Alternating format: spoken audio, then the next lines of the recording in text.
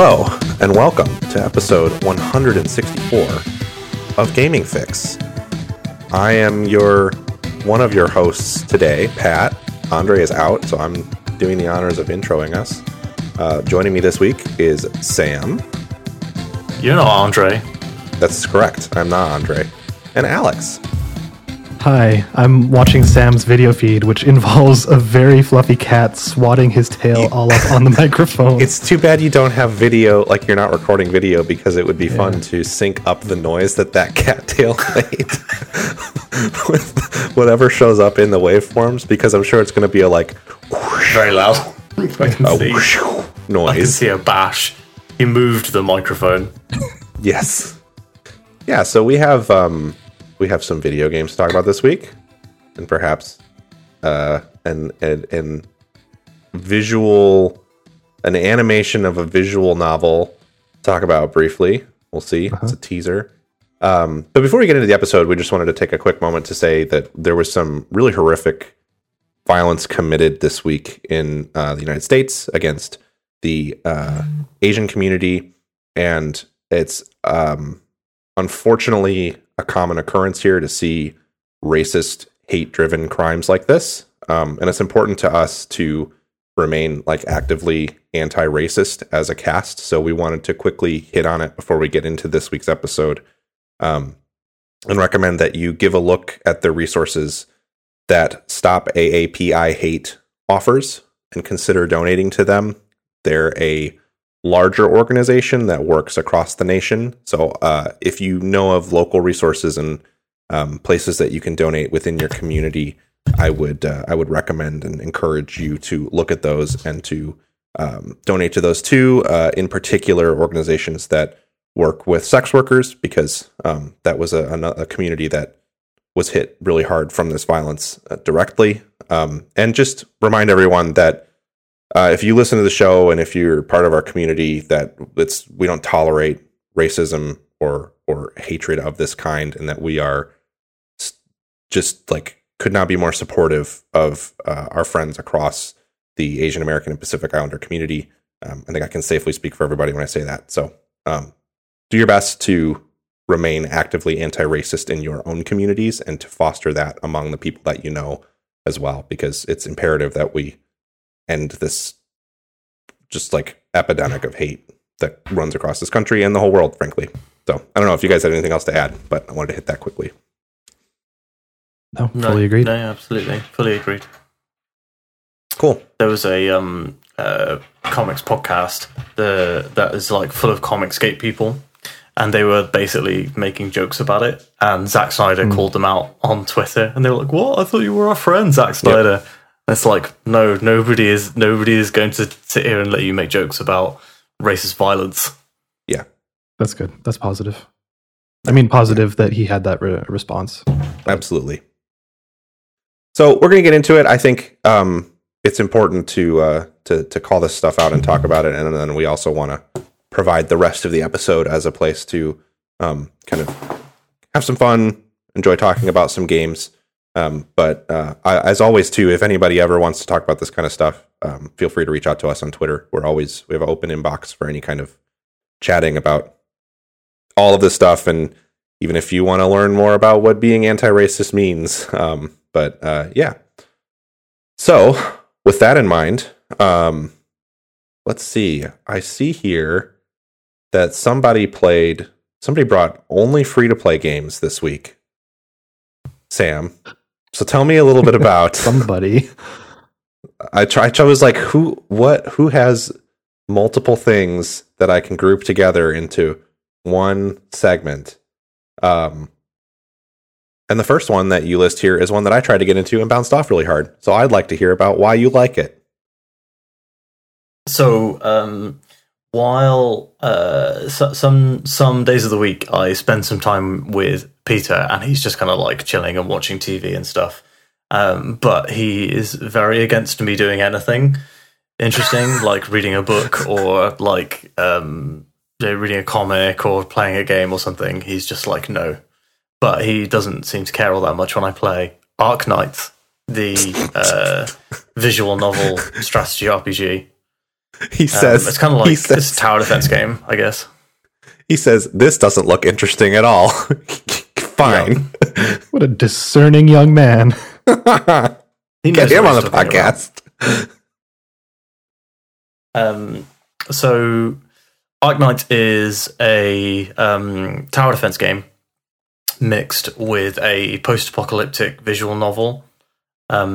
You are the leader of like an armed force that operates out of a place called Rhode Island, which I don't know if it's Rhode Island or not, or Rhodes Island.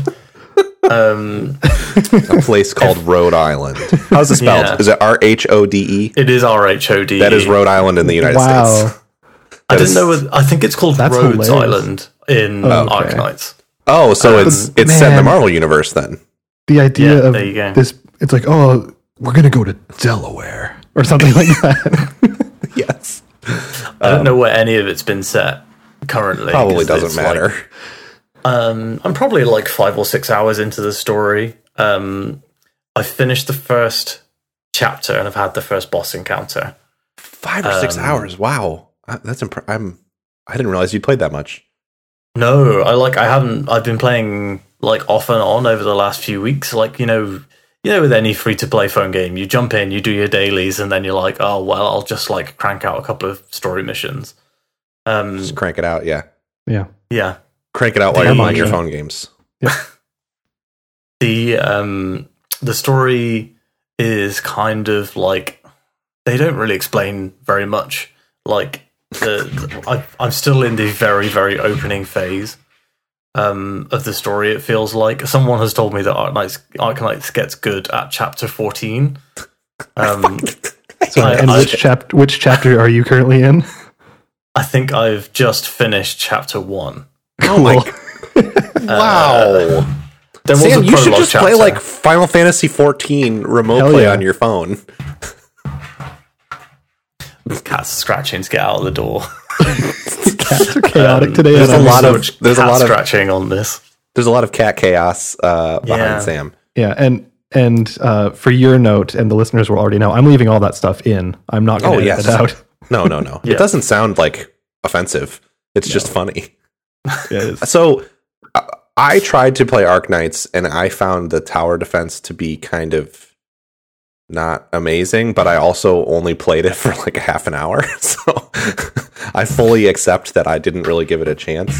Do you like, find that sorry. the gotcha elements are like compelling at all? And while Sam's walking away, I'm going to provide to corral his cat. I'm going to provide some context for that question.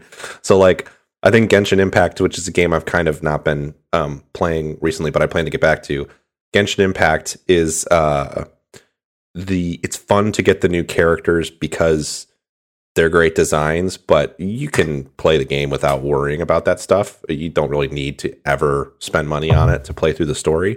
So I'm wondering if like Arknights is kind of in that sweet spot of like, you don't really have to spend money if you don't want to, but it's fun too because you get these cool characters. Yeah, I think that is a lot of it. You don't get all the characters that are in the story straight away, which is quite cool. Yeah. There's characters that are like semi big in the story and they're really involved, but you don't get those right away. And the thing about Arknights is that you need that variety and you need a large number of units because you want to be using like the best units for particular situations. And the more of that unit that you pull from the gacha, the higher quality you can make the original units because you kind of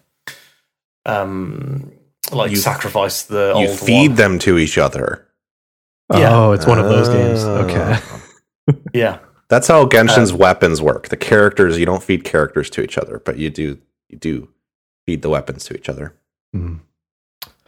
so yeah, like I think the interesting thing about Arknights is that the strategy stuff does get a lot harder, but it that's cool. opens real easy.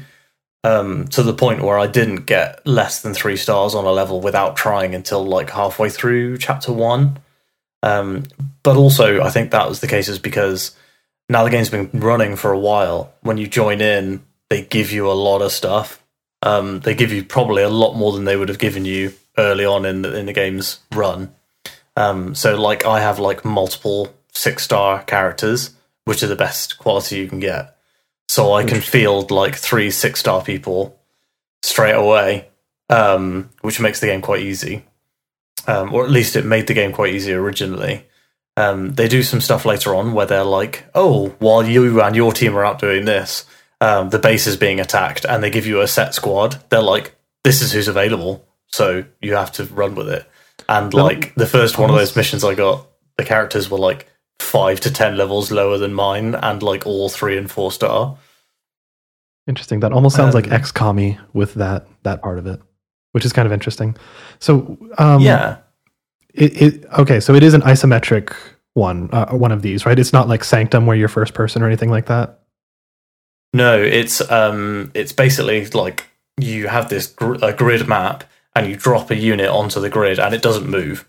It stays stationary in like tower defense style, and then different types of units come at you from different directions. So sometimes you might have like, oh, I've got like 1 goal to protect on this side, and they've got 2 like spawn points. But then another time, it might just be a wide open lane, and there's 4 goals to protect all in one huge line. And the enemy's got like 6 different points of ingress. Interesting. And so you're able to route them then? Like, can you place blocks and things of that nature? Yeah, you can place blocks. They don't teach you that for a while. So the block placing stuff comes in at the beginning of chapter 2. The storyline so far is interesting. I think the best thing about the game is the character designs. The characters all look incredible. Yes. The art style is really cool. And every time you pull a new one, you're like, oh, this is like a completely different look of character. That's the thing. For the longest time, I told myself I would never play a gacha game that wasn't licensed, because why on earth would I give a shit about spending money to get characters for when there's like, no, I'm going to play a game with Star Wars characters or Marvel characters, or at least characters from an anime that I like. Mm-hmm. But the thing that I learned from playing Granblue Fantasy is like, if they make the characters fucking awesome, then you want them. And Granblue Fantasy has a ton of licensed stuff too, but that's fed over into my appreciation for Genshin Impact. Is like when you play the story. I played the opening like 6 hours of that story, and there's a major character that they don't give you for free, and then I happened to pull him, and he's a 5-star, which is the best you can get in that game. And I was like, fuck yes. Way more excited than I would have been if I had just pulled a variant Iron Man in Contest of Champions, even though I love Iron Man. So Arknights seems like it does have those cool character designs. Would you say that it's the kind of game you can like play semi-passively? Because I am definitely looking, there's been a lot of like shows and movies I've been wanting to watch. And so I am kind of looking for something I can just sort of mindlessly toss stuff around on the phone. But if it's the sort of thing where I have to like stop and read visual novel sequences every 10 minutes, that seems like it's rough to do that with. So there's always going to be like at the stage I'm at, there's a short visual novel section before every fight, and there's a short visual novel section after every fight, and the fights are about 3 minutes. You can double speed everything, but then you also have to have double speed reactions. I want the story, but I also think it's like I want the story to be like, you know, a couple pages of a comic book kind of, so I could read it ostensibly during a lull in a movie or show or whatever. So the cool thing is when you recruit somebody, I've just opened it up.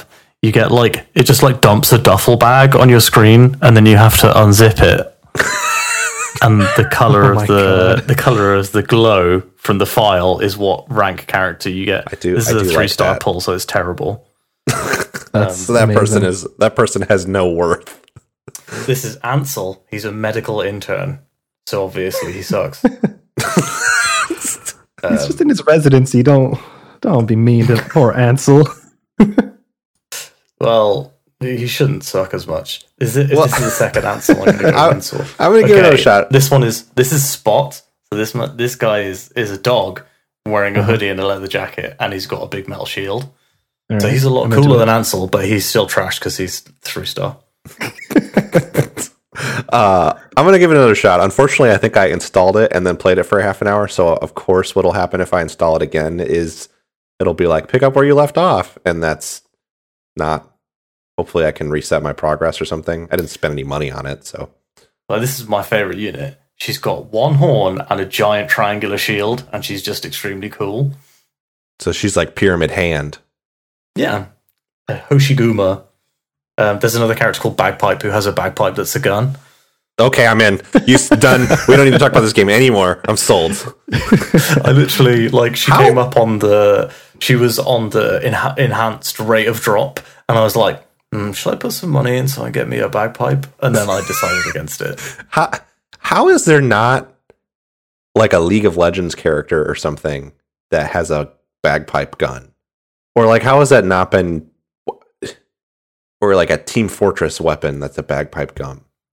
There's gotta be. I guarantee you that there is a MOBA where a character has a bagpipe gun. I don't know.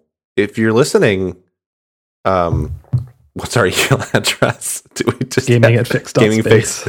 Gaming at fix.space. Right. Andre always reads it, and I don't pay attention when he reads it. Email us at gaming at fix.space. If you do that, then I don't know. I'll do something. I don't know what it is yet. If you find us a MOBA character with a bagpipe, you'll learn how to play the bagpipes. If I could afford to purchase bagpipes, I would definitely learn to do it. Although my partner would probably murder me. Probably. They're extremely loud. They're extremely loud. They're so loud. Anyway. But yeah, Arknights is good. It's one of those games that I'm playing sometimes I'm playing it 10 minutes a day, and sometimes I'm sitting down and playing an hour. Like while I'm hanging out with the kid or something, and he's just chewing something or whatever. I don't know. Well, I'll reinstall it. I'll give it a look. Hopefully, it's something I can play while I'm watching movies and stuff. I don't know if you've tried it, Alex, but I think the visual novel aspect of it would appeal to you because it's just so far it's a fairly strong post-apocalyptic story. Basically, all the characters on your side have a disease or something. They're infected, and the infection makes them the middle stage of the Animorphs. They've all got animal parts. That's awesome. I actually really like that. Some of them are more animal than others. There's one guy who's just like a big lizard. There's a character called Silver Fox who basically is Tuxedo Mask but with white hair and cat ears.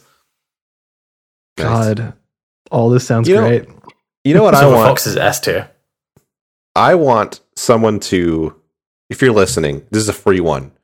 I want someone to make a gacha game, and I don't know what genre it would be in, but don't make it free to play. Charge me $50, $60 for it, and make all of the gacha earning elements just in-game currency XP style. Yeah. Where because okay.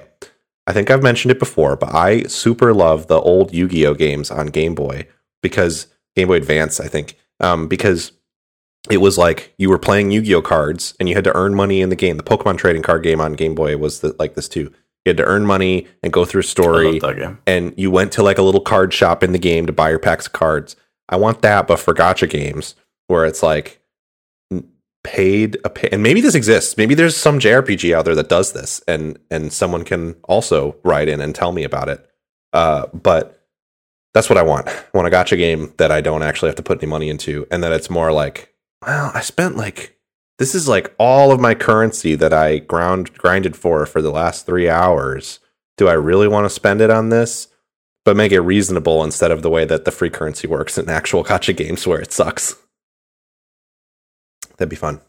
I would love that. I love Pokemon trading card game, and I feel I don't know, why isn't someone out there who makes a card game making a game like Pokemon trading card game?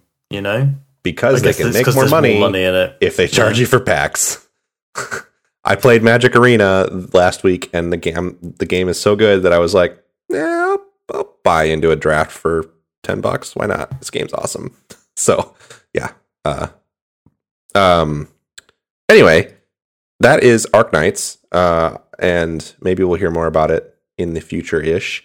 The the other game that you've played, I'm glad you're bringing, because I kind of loaded up my games list that I'm bringing because we have a smaller cast this week, but I also played this, and that is Fortnite's new season. Yeah. So season end activity was really cool, and I liked that it was available for everyone whenever you wanted to play it. Yes. Similar to your objections with the Galactus thing. Like, I enjoyed playing the Galactus thing live, but I could because it was at like 5 p.m. I wasn't working. I'm over it already. It's whatever. The Travis Scott thing is the thing that I'm really glad I got to see, because that was really cool. But I did not see that. But also I barely know who Travis Scott is. Yeah, so like I crafted a weapon yesterday. The new thing in Fortnite this season is crafting. It's really interesting too. It took me a really long time, and I did not enjoy it. Oh, yeah. But the game that I came second, I landed in there's like a mechanics shop out right on the edge of the map, and just by complete coincidence, the final circle ended up being like 100 yards to the left of it. So I just stayed in that area, getting resources and trying to craft stuff. And like upgrading. So like I upgraded my assault rifle to like a good one and that sort of stuff. Yeah, I'm the one thing I don't. So there's crafting, and in order to craft things, you have to pick up materials from hunted animals and from like trucks and stuff and trailers can drop machine parts. And then you just hit tab and go into like a crafting menu, and then you can upgrade weapons through the crafting menu. And I think it's really interesting, and it's like a huge change to the game. Like massive strategy shift. I wonder how much they balance test this stuff before they put it into practice. I know they have like a small testing community that's mostly like family and friends of Epic employees. The biggest issue I have, kind of to your point, is it seems like the materials are slow to get. And very slow. It took me like 20 minutes to get enough to upgrade an assault rifle twice. I think that game is at its best. I haven't really talked about it much in the cast, but I played a shitload of it in the last month because I was playing to finish off my battle pass and my Beskar quests, which I did. And to me, that game is at its best when you're like playing super fast, when you're just like, okay, I have a green gun and I'm going to go find somebody to fight, because that's more fun than sitting in a room and hiding. And since you can get into games so quickly, it doesn't feel like there's tons of downtime between games. But with this crafting thing, you have to play much slower, I feel like, to take advantage of it. And I do think that that's less enjoyable than playing it at a faster pace. So I wonder if they're going to perhaps over the course of the season make adjustments to the rate at which like animals spawn and stuff.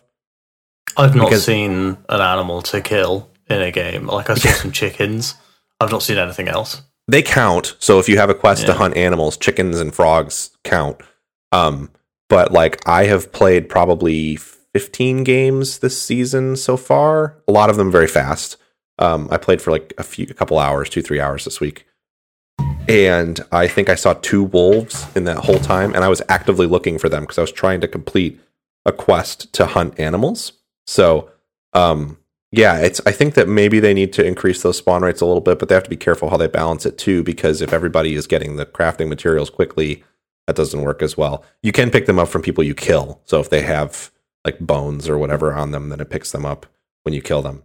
But it's certainly interesting. And the map changes are really cool. I do like that a lot. I think it's neat to have like a totally new space to play in.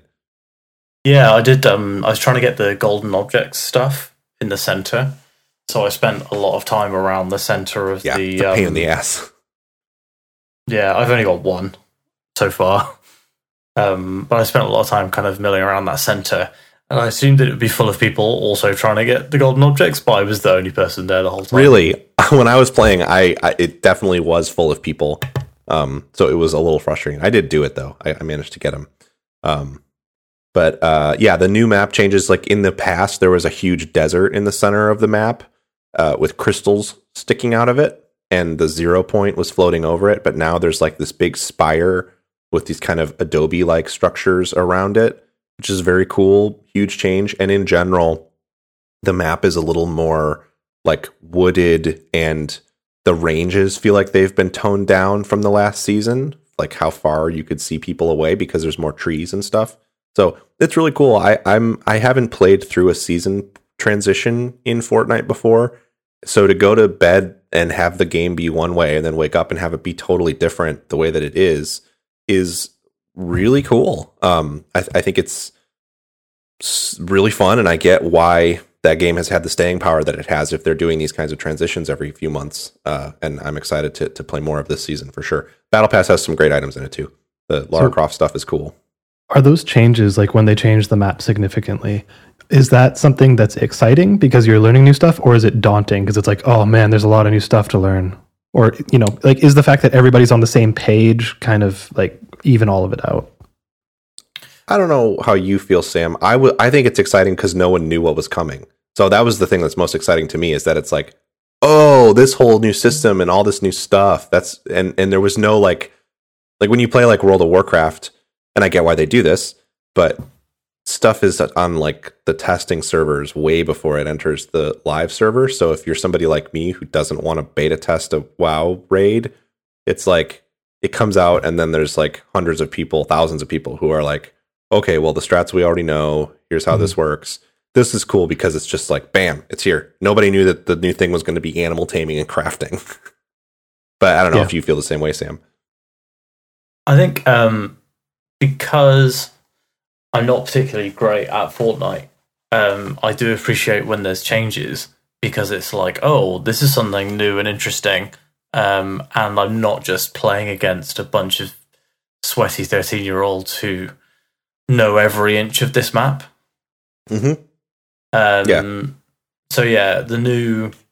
I mean, like I was saying, I came second in a game, and the guy that I was up against had like 30 health left when he killed me. So it feels like there's less competition almost. Like the competition is more evened out. Yeah, I think everybody's kind of trying to figure out how to make the best of new stuff. And it's cool. I mean, it's not just the crafting and the animal taming. There's all new weapons now that are totally different. The bow is a new thing that wasn't there before. And then I think they filter in and out stuff that maybe was in previous seasons but wasn't in the last season. So there's a lot there that's cool. I also highly recommend, even if you don't have any interest in playing Fortnite, you should, anyone listening should watch the cutscene that you get at the start of this season, because it's like, what if Ready Player One was actually just like fun and silly and not like weird and overwrought and self-serious? Because it's like the xenomorph jumps on the character, and then like the Mandalorian shoots him, and then Jones, the main character, keeps running, and then Ellen Ripley pops out of a truck and is helping him to fight Terminators and stuff. It's funny how they actually incorporate the licensed stuff into the cutscenes and events. Yeah. Wasn't it directed by the Russos or something like that? I don't know if this one was. It could be. I'm sure that they did something like that around the Marvel stuff when the Marvel Battle Pass was happening. I also have a little bit less FOMO about this game now, because I understand now that they put all of the previous Battle Pass stuff up on the store to buy from time to time. So even though I missed the Marvel Battle Pass, like, they make that stuff available to buy, and it's more expensive than if you just ground it out through the Battle Pass. But it makes me feel less bad about missing those chapters, because that stuff does come back. The only thing that's exclusive, never comes back, is the Fortnite crew skins, which Sam is not getting anymore. So he does not have the sick Llama DJ skin that I got this month for my patronage. I feel like I don't know. It feels like a waste of money. If you're not interested in the skins, then it absolutely is. I don't know. I've got some skins that I like, and I'm like, yeah, that's enough for me. I'm very much like, give me them all and I will build 100 loadouts. Now that I have found the fun with this game, I want to build limitless shuffled loadouts so that I can get a different character every game. So I have like 30 of them now that it randomly picks between every game. Anyway, any other Fortnite thoughts? It's fun. Yeah, I think it's just I'm definitely going to play some more. I'm looking forward to getting a bit more played and seeing whether there's more stuff that I'm enjoying in this season. I think I wish I had just played the Marvel season, because I think that would have been absolutely my jam and really hooked me in the same way that it hooked in like the Kind of Funny guys, and they're still playing 2 seasons later now. Because even just playing the Galactus thing I was like, oh, I forgot Fortnite's pretty fun to play. I should play Fortnite again. Speaking of the Marvel thing, I think Fortnite probably remains the best Avengers video game currently available on next-gen consoles. Oof. But that's not an oof. It's because Fortnite's really good. Yeah, but the oof is that there's a game that should be better for one of those specifically. Yeah, well, anyway, there's a game called Avengers and it isn't the best Avengers game. Yes, I think that's kind of my point as well. It's fine. I played the Avengers PS5 update this week. I put a couple hours into that, and it's cool. That game is still that game, so I won't talk about it at length because we've talked about it at length in the past. But I haven't gotten to the new Hawkeye stuff. I've still haven't even played the Kate Bishop stuff because I'm having to replay the story on PS5 because I originally played it on PC. But the stuff they do with the controller is great. The haptics are like really, they go from subtle to kind of aggressive, but in smart ways. It doesn't just vibrate when stuff hits you. It's like when you are flying as Iron Man, and like how it rumbles like the jets do. It's kind of like subtly like like sort of fading and ebbing and flowing rumble that like feels like it matches the sound of the jets in a way that's like really, really, really cool, and it gives you a lot of good feedback. And then the trigger stuff is really good. It's like a tensor trigger pull to shoot Iron Man's plasma out of his hands, and that's really cool. And when you combine that with like the sounds from the controller, the haptics, and the trigger pulls, it definitely makes the game feel more tactile, which is something that I think does improve the experience. And it's pretty cool. I wouldn't say that it's like changed the game immensely, but it's neat. It definitely made flying around as Iron Man more fun to me. And the like no load times is awesome. That when you select a mission, it like flashes the loading screen for like 2 seconds, and then you're in the mission, which is huge for that game because that was, even playing it on an SSD on PC, it would be like 10 seconds of loading at least. And when the missions are not particularly long, it felt like really bad to be constantly looking at loading screens. And in this game, it's like super snappy. I also I'm playing in the performance mode, which is pretty much locked to 60. I haven't really noticed any dips. It does dynamic scaling resolution in the performance mode, so it's not 4K all the time, but it looks nice. I think they may have taken a pass at like the LOD of the models, maybe. I don't know for sure, but the character models for the NPCs in particular look a little higher quality to me, but I don't know if it's like additional shaders or something that they can deploy on PS5 or what. But I was talking to the SHIELD agent woman on the bridge of the helicarrier, and she looked like an actual character and like not like a tier below the heroes. Whereas when I played it on PC, all of the vendors looked like less good. The like heroes looked pretty good, and then the vendor characters looked like they were like crowd NPCs or something. Totally. But in this update, they look a lot better. So I don't know. It's cool. If you're already interested in that game, I think it's worth obviously, and you have a PS5, it's worth playing it on PS5. And if you were kind of bored of it and stuff, maybe it's worth giving it a quick look to see if you like that PS5 upgrade. Although the save transfer process was stupid. If you do have a PS5, do not delete your PS4 version of the game, because you have to update the PS4 version to the latest version, go into it, do a save migration where it uploads your save, and then launch the PS5 version, and then it'll pull in the save. And it was stupid because those games are like 70 gigs a piece, and the PS5 hard drive is not that big.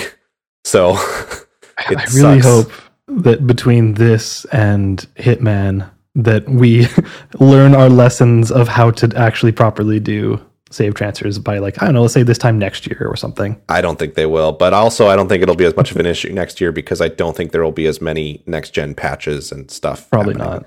Yeah, probably not. Which is the big thing here, is this game should have been probably available at PS5 launch, but then got delayed. And yeah, but I don't know. It's good. It's Avengers. The Clint stuff looks okay. I'm very disappointed that you're just fighting AIM in the future. Future AIM. I thought maybe there would be new enemies with it, but nope. So doesn't even look like there's going to be new enemies in War for Wakanda, because in the narration, Claw says, like, Monica, if you can give me an army, and Monica is AIM, so he's getting an army of aimbots. It's like if in Destiny there were only the Fallen, and that's it, and there was nothing else in that game. It's kind of pathetic. Aimbots. Are they going to get banned? Oh, you got to ban them yourself with your fists. You got to pick them up with the Hulk and slam them around. Got to use That's a trainer. what we do to aimbots here. That's a fun move. Man, my stomach is rumbling really bad because I haven't eaten yet today. Nice. I'll burn through the other stuff that I brought quickly, which is one. I played a game very briefly. I played a game called Adios this week. I'm aware that it's pronounced adios in correct pronunciation, but this game specifically omits the accent, and it's because it's trying to evoke the like way that people who don't know how to speak Spanish say adios sometimes. I don't really know why, because that doesn't factor into the story at all. It just so happens that that's the way the lead character... No, I finished it. It's very short. The lead character... It's like an hour to an hour and a half, yeah. The lead character just pronounces the word adios at one point, and he has like a southern accent, and it's clear. Anyway, Adios is a game that is developed by a very small team. I found out about it because I follow the game's like creative director and writer on Twitter, who goes by Doc Squiddy. If you follow like the indie scene, they're a good follow. And it's an interesting game. The premise is that you are a farmer who disposes of bodies for the mob by feeding them to your pigs. And you wake up one day and decide that you don't want to do it anymore.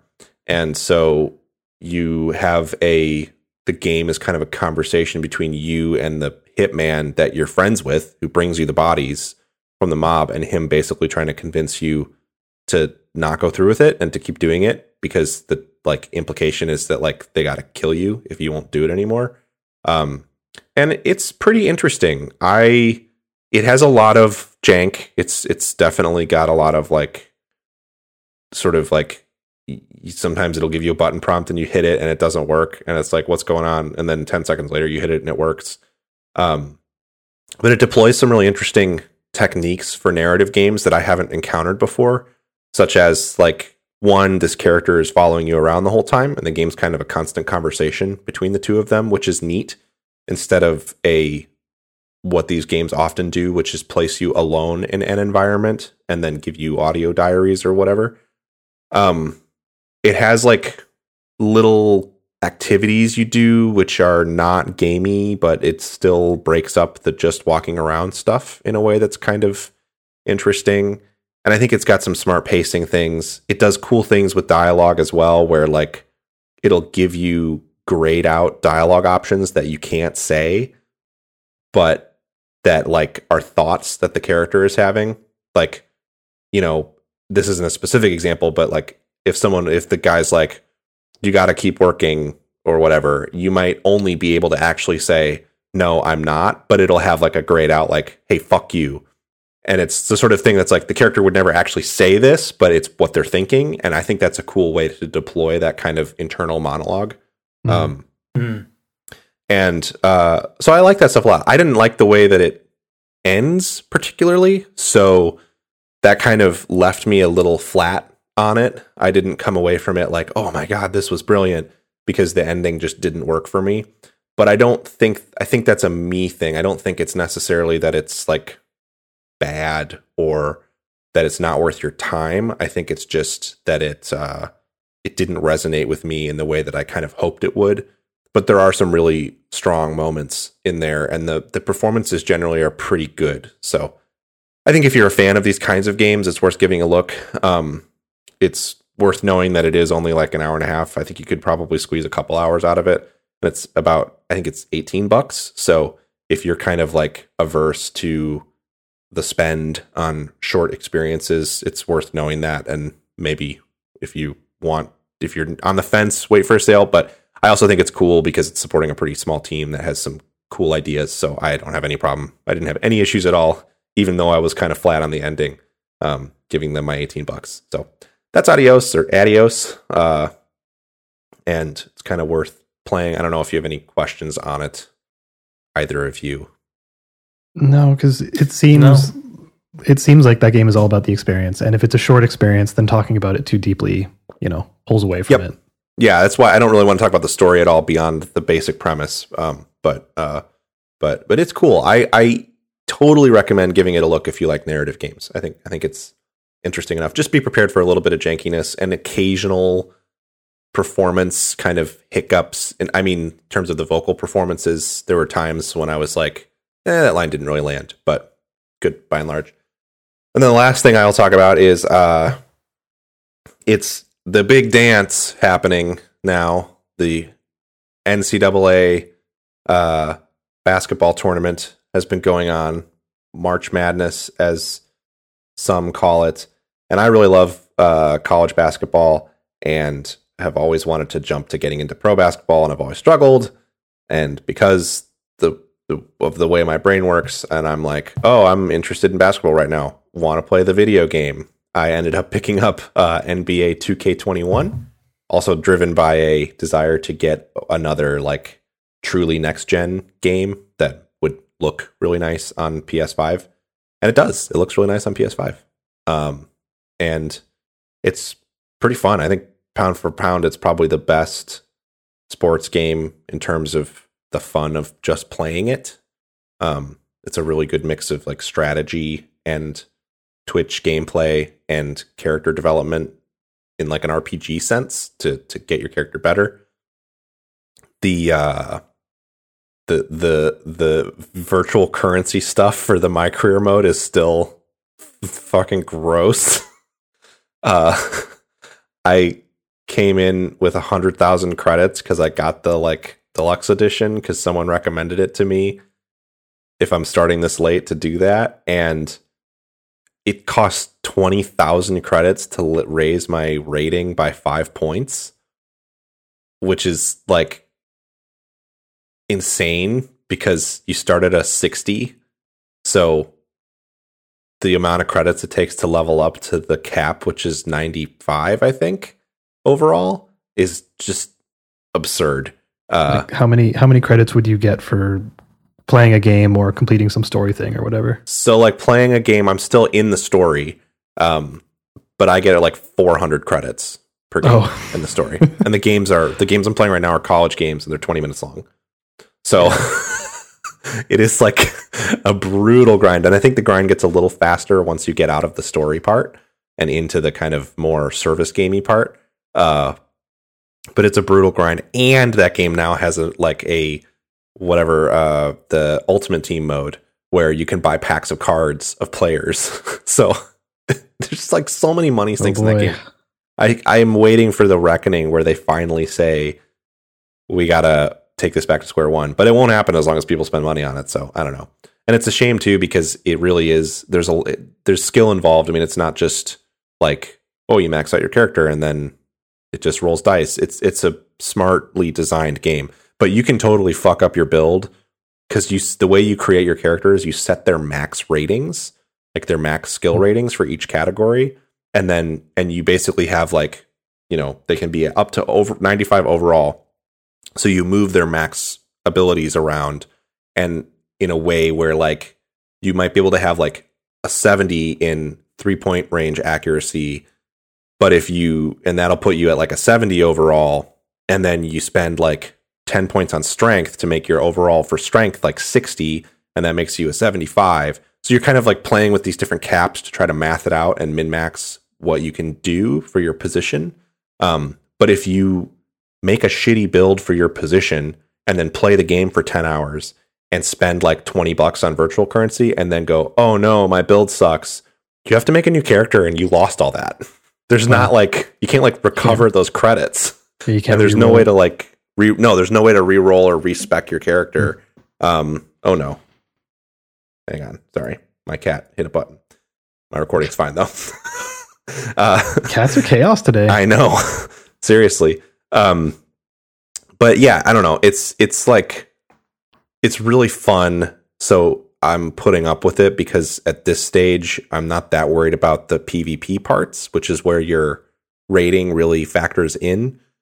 And the story is surprisingly strong. It's like fairly cliche. I mean, you're like, your character starts in high school, and your dad recently passed away, and he was like a basketball great in high school and college, and then played in Australia in the Australian Pro League for a while. And like everybody loves him, and you have these big shoes to fill. Jaimon Hansu is the coach of your basketball team in high school, which is cool. He does a really good job. And then Michael K. Williams kind of plays your dad's close friend who wants to be your agent and maybe has some ulterior motives. It's not clear. So they deploy that stuff really well. The main character is portrayed really well too. It's very funny because I made my main character look as much like me as possible without using the face scan, because when I did that, it gave me a monster. But I made my character look as much like me as possible. So I have a huge beard, and I didn't know that they start you in high school. And I have never seen a high school senior with a beard that looks like what my character has. He's also enormous. Like, he's like 6'10". And so it's very funny to see. He's like 6'10" and 220 pounds. It's very funny to see this like huge muscly guy walking around, supposed to be a high school player, because high school players just don't develop like that in real life. I mean, they're tall by that point, but they don't have huge beards and are fucking ripped. But it's fun. The thing that happened that pissed me off is I didn't understand how the choice system works. They give you different choices at times, and one of them is you get injured, and then they ask you if you want to go in and risk further injury in the next game. And I didn't want to, so I let the timer run out. I didn't realize that I was picking between two options. I thought it was like, press X to do this, or don't press anything to stay out of the game. But I left it was actually a selector. And since I left it on go in the game, my guy went in the game, which was impossible to win anyway. And then I was injured for the big like season ending game, and we got fucking destroyed because my teammates were garbage and I couldn't do anything because I was injured. So that was frustrating. But once you get to college and you understand that, it's much better. And I also appreciated, my last thing that I made a note of to bring up is at one point, the commentary guy said, if you're going to leave him open like that, he's just going to keep stroking it. Nice. Which in basketball, when a stroke is like a shot. Sure but it is. The way the dialogue played out was very funny. And that is the biggest presentational issue with the game, is that the commentary is like repeats every single game. They go like, and Junior was explosive from the outside today. Every game, that's what they say about me, because I score 20 points in every game. Oh yeah. Your character gets referred to as Junior. Yeah. And you can't change it because of the dad. Right. I'm hoping that the big end to the story part is going to be like, you're not just Junior anymore, and then you get to pick a nickname, but I'm not holding my breath. You might just be Junior forever. But now you're Senior, son. But yeah, I don't know.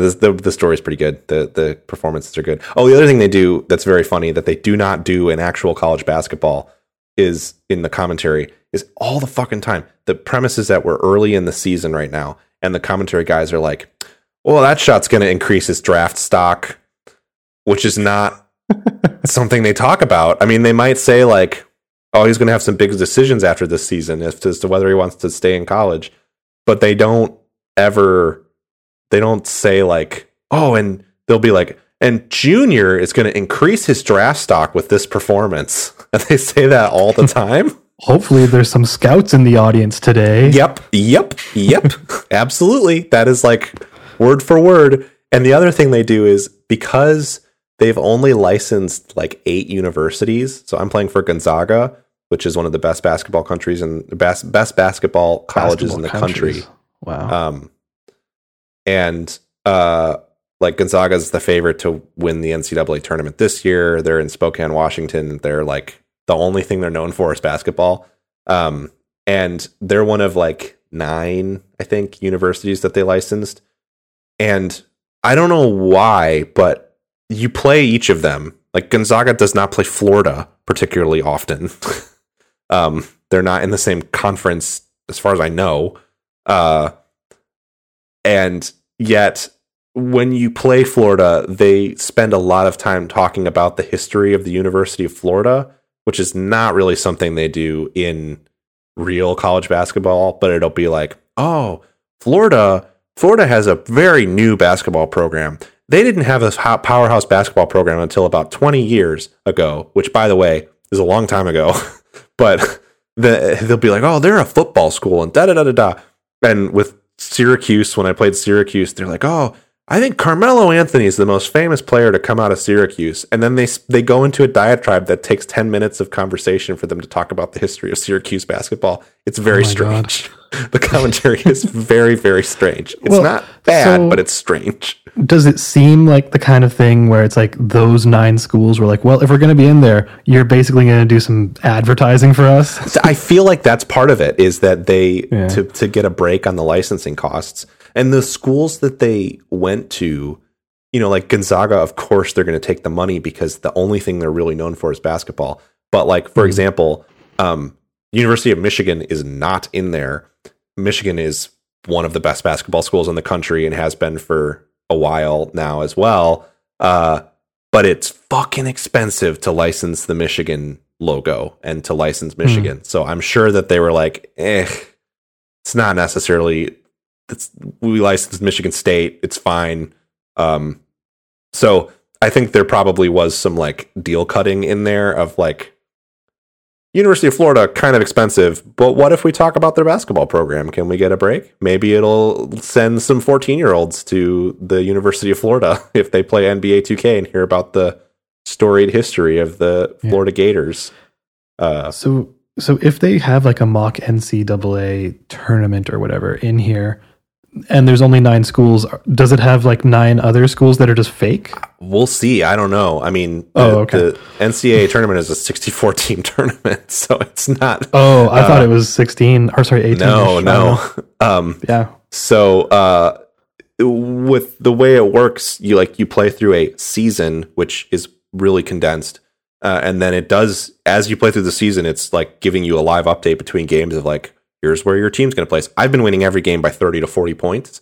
So I presume I will end up as a 1 seed in the tournament, but we'll see how it goes. What I suspect they'll do is be like, oh, they'll probably, because of the way the round structure works, it'll probably be like, oh, round 1, you happen to be playing Syracuse. Round 2, you happen to be playing UCLA. Round 3, you happen to be playing Michigan State. Like the teams that are in there, you'll just play the ones that are already there each time again for the championship, which is whatever. It's a little more detailed than I was expecting. I didn't think it would have.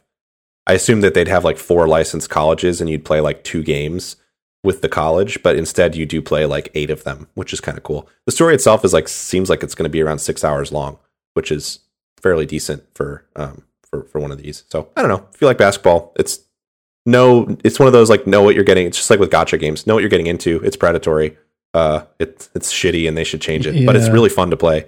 Well, I guess I have one question before we move off of it. Yeah.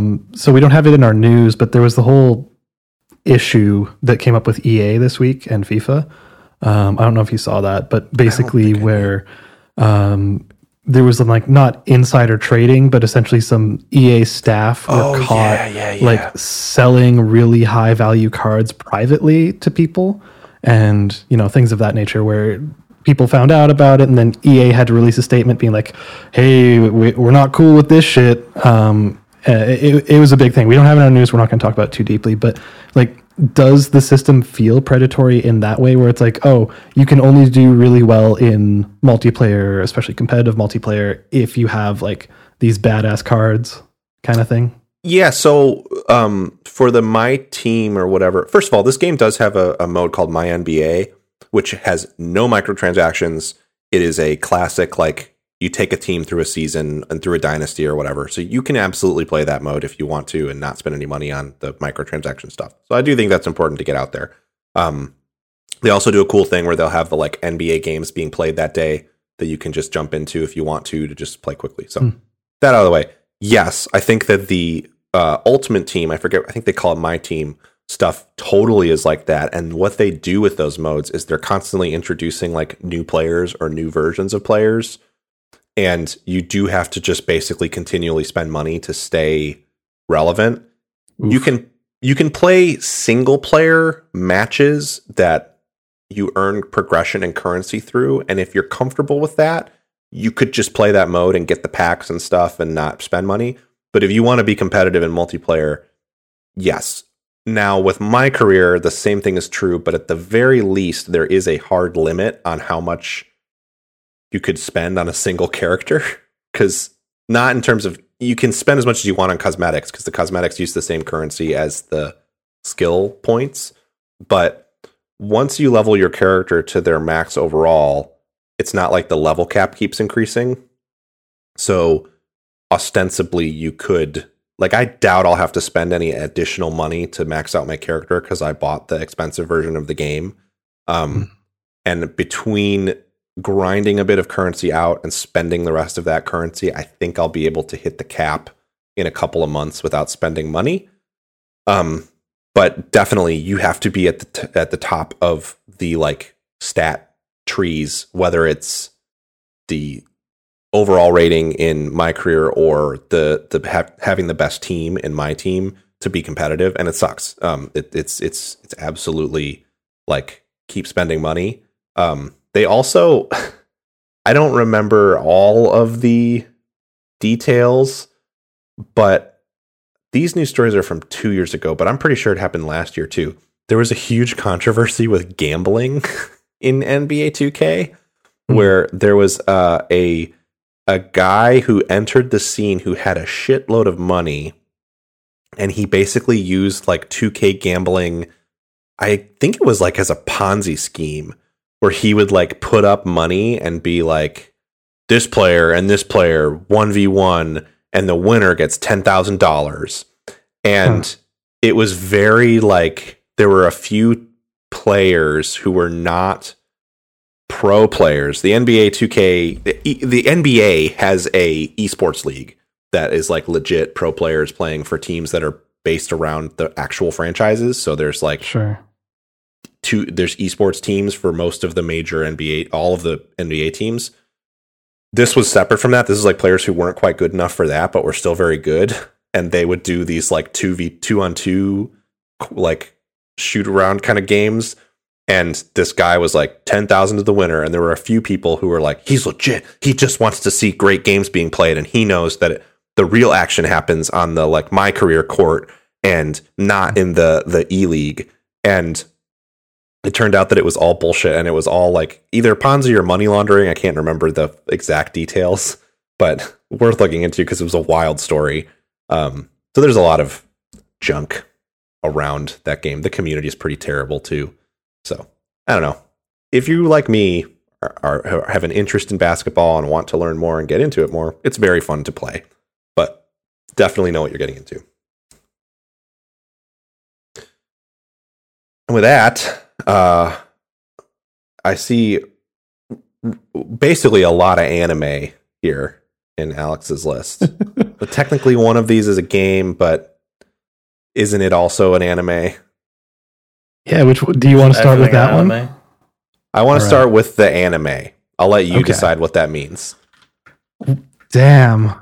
You're right. That is hard. Okay, well, we talked about the TV show I watched. We talked about it after the first episode, and then we talked about it again after the second episode because some stuff happened with it that was like, what? And I definitely want to watch it, so we'll keep this like very spoiler free. Oh yeah, I'm intending to keep it fully spoiler free, and this is referring to the new season of Higurashi Go. And so when we first talked about it, Allison is also a big Higurashi fan, so sad she can't be here today. But it was very much marketed as a remake, like a full remake of the original show, because the original show is known for being kind of low budget. Like it was made by a relatively unknown studio called Studio Dean at the time for like zero budget. So like if you've ever heard the dub of the original Higurashi, it is terrible. Like like even by bad anime English acting standards, it was awful. And like the art was arguably bad. Like I liked the art in the end actually, but you know, things like that. So the idea of it getting a full remake in 2020, because that's when it started, was super appealing. And then first episode happened. It was really good. It was like, yeah, this is 1-to-1, just a complete remake of the first episode of the first season. Then the second episode is completely different in a very weird way, where it's like, oh, you are now kind of bringing in some lore that comes at the end of the second season of the original show. Like, kind of like a major character from that part of that season. It just shows up and it's like, what? Okay, so this is not just a remake. And now, having finished it by the show just ended this Thursday, you should not watch that show as your first introduction to the series, because it is 100% the third season. Like it is 100% reliant on knowing what happens on the old stuff. And it's kind of amazing.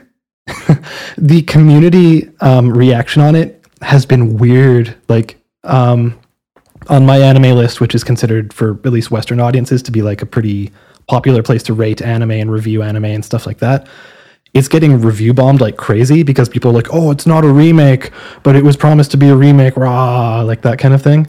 And then, so like you can kind of discount them, but it means the score is really low. And then among fans of the original and of the visual novels and of the whole series, it's split between people being like, holy shit, this is amazing, and other people like, what the fuck are they doing? And I fall into the former. I think it's amazing because it is Ryukoshi is an amazing author in that he always writes the ending first and then works backwards. So there's always a plan, and he does this trick of always kind of like giving you little hints of what's to come, and then you can watch the audience, and I did this through reading like Reddit comments and stuff like that, watch the audience speculate what's going to happen, being like, oh, was this little subtle thing that happened here, was that significant? Oh, look, this little thing happened in the animation. Like, is that saying that this is going to happen in like 10 episodes from now? And the thing is, some of the theories that seemed really crackpot really early on were 100% right. And it's like, you never know with his writing, like what parts are going to be significant and the little details that are extremely significant. And that's what's really fun about it, because at their core, they're all mystery stories. And by they, I mean Higurashi, Umineko, and Seconia, which make up the When They Cry series. And this is not a spoiler, but it's almost a spoiler, that this show was basically tailor-made for me as someone who loved the original anime and loves the Higurashi visual novels and adores Umineko and really likes Seconia and is like deep in that series. This is a direct continuation of all of them and is the first time that all three have been brought together. Like, it ties together all the lore in a really crazy way. Like, there was an episode where my reaction was similar to what the reaction online one was when I went back and read the comments, and it was like, what the fuck? This is Umineko now. So I might end up writing an article on the site. Like, I was thinking, should I write a review for this? But then I was like, maybe I should just write an article. I'm not entirely sure what it should be. If it's like recommended viewing order, like if you want the full experience, what should you do? Or if you want like the condensed experience, but still want to get like as much out of it as possible, like what's the shortest amount of time you can spend to do that? Like maybe an article like that. And maybe a second article that's just like hyper 400 hours. Like, if you wanted the full experience, it's probably close to about 250 hours, probably, honestly. Oh, that's maybe even more. It's barely 3 Trails games. That's exactly. The words were on the tip of my tongue. But yeah, like, it's absolutely fantastic. I think it does really smart things in terms of the story. And also, Pat, I think one of the things you said about the second season is that, like, parts of it were kind of predictable to you and that it kind of moved away from the horror stuff in a way. And this one, it makes the mystery really interesting. And it directly pulls from the second season, so it still has all that mystery, but it goes fucking hard on the horror. Like, there's a couple scenes on there that are significantly more intense than anything that was in the original show. And like, that's kind of saying something. I think the second season of that show to me was like, it was kind of like lost, but like objectively better in that I was really intrigued by the questions that were posed by the first season. And then the answers to those questions were kind of like, oh, okay. I mean, it was not that it was bad. It just didn't hit me in my particular place of like, this is the kind of wild shit that I would enjoy, that I like and enjoy. But I also absolutely want to watch the third season because it was still really good. So it's certainly not a like knock against it or any sort of like objective or critical assessment of it for me to say that the second season didn't hit as hard as the first season for me. But the issue is that, as everyone who listens and is on this show knows, you cannot tell me that it ties in the lore from other things without my also engaging in those things. And I bounced off of reading the manga of Umineko. But it seems interesting enough that at some point I would like to check it out when I have time free. But I also want to play the Falcom games and stuff. So that's a lot of stuff lore on the plate. Yeah.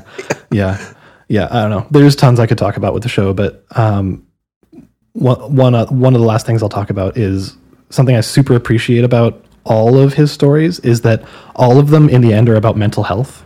Like the original Higurashi is kind of the failures of someone who needs to ask for help from friends, basically, and like trying to do everything on their own, and the value in actually like being strong enough to ask others for help is like a big core part of that story.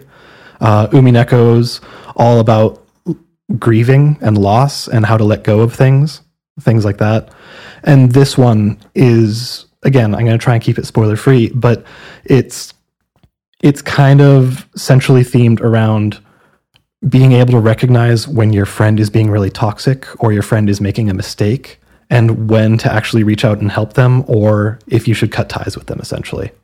Like kind of having to make that decision and figure out what's healthiest for them, but also healthiest for like you and your mental health. And like, that's what I really appreciate about all of his work, is that it is fantastical and there's like all this murdery, horror-y stuff, but like it is rooted in like really strong mental healthy kind of things. Because I didn't realize until reading some comments that he was a social worker and he worked with kids, and like he saw a lot of mental anguish from children and stuff like that, which is why he writes these stories, is almost like a catharsis and trying to imbue some lessons of how to have better mental health, which you wouldn't expect it going in, especially not that first season where it's just like, oh, why are all these murders happening in this town? Ha ha ha. But like, yeah, it gets there. And yeah, I love it. easily my favorite series, When They Cry, at this point. And it was very exciting at the end of the last episode when they said, next on Higurashi, they announced the new season. So Cool. this is acting almost as a questions arc, much as the original did. And then the new season seems to be an answers arc. So That's awesome. yeah, it's really fantastic. I'm looking forward to someday enjoying the whole, because the one thing that's definitely true of that series, whether I liked the way the second season went or not, is the characters are really good. So I'm happy to watch anything with those characters in it. Yeah, and if you like subversive shit, there's which I do. There's few things better than Higurashi because it's all about subversion.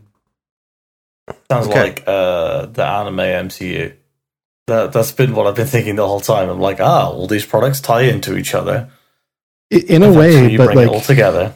It is, but like my problem with MCU is that a lot of the stories are relatively shallow. Like I know that the characters have significant history just through comics and things of that nature, but like they're never telling stories that like are particularly, or at least in the MCU movies, they're not telling stories that are particularly like hard hitting or like tackling really, really tough subjects in like head on. Like you get a bit of it with like Black Panther and things of that nature, where it's actively trying to address things of like race, which is good. But like Higurashi is going straight in for the jugular on some really tough topics. Like I think it's more about what tough topics resonate with you more than anything. Like, in Spider-Man, he's got to deal with like homework. Obviously, that's difficult for all of us. Well, I think and Captain America's really old. I think like you could make an argument that Winter Soldier is an interesting take on like surveillance and the surveillance state, and Civil War has a lot of interesting things to say about like redemption and forgiveness. Well, and also like the main theme of that, and movie. Also sort of geopolitics and like how would we regulate people with superpowers, but also if those sorts of topics don't resonate with you in the same way that like a serious discussion of like how to handle an abusive home, then I think that's going to hit a lot harder for you. So I think it's less about like which one has more depth and more about which one resonates with you in a particular way.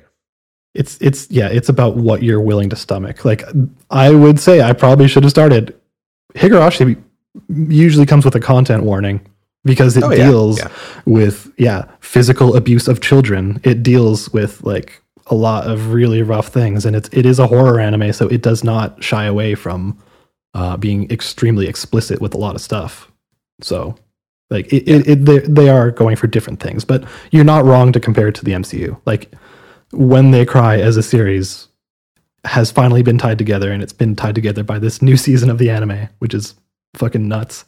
Yeah, that's cool. So tell me about another universe that never ends and goes on forever and is complicated and has weaving narrative.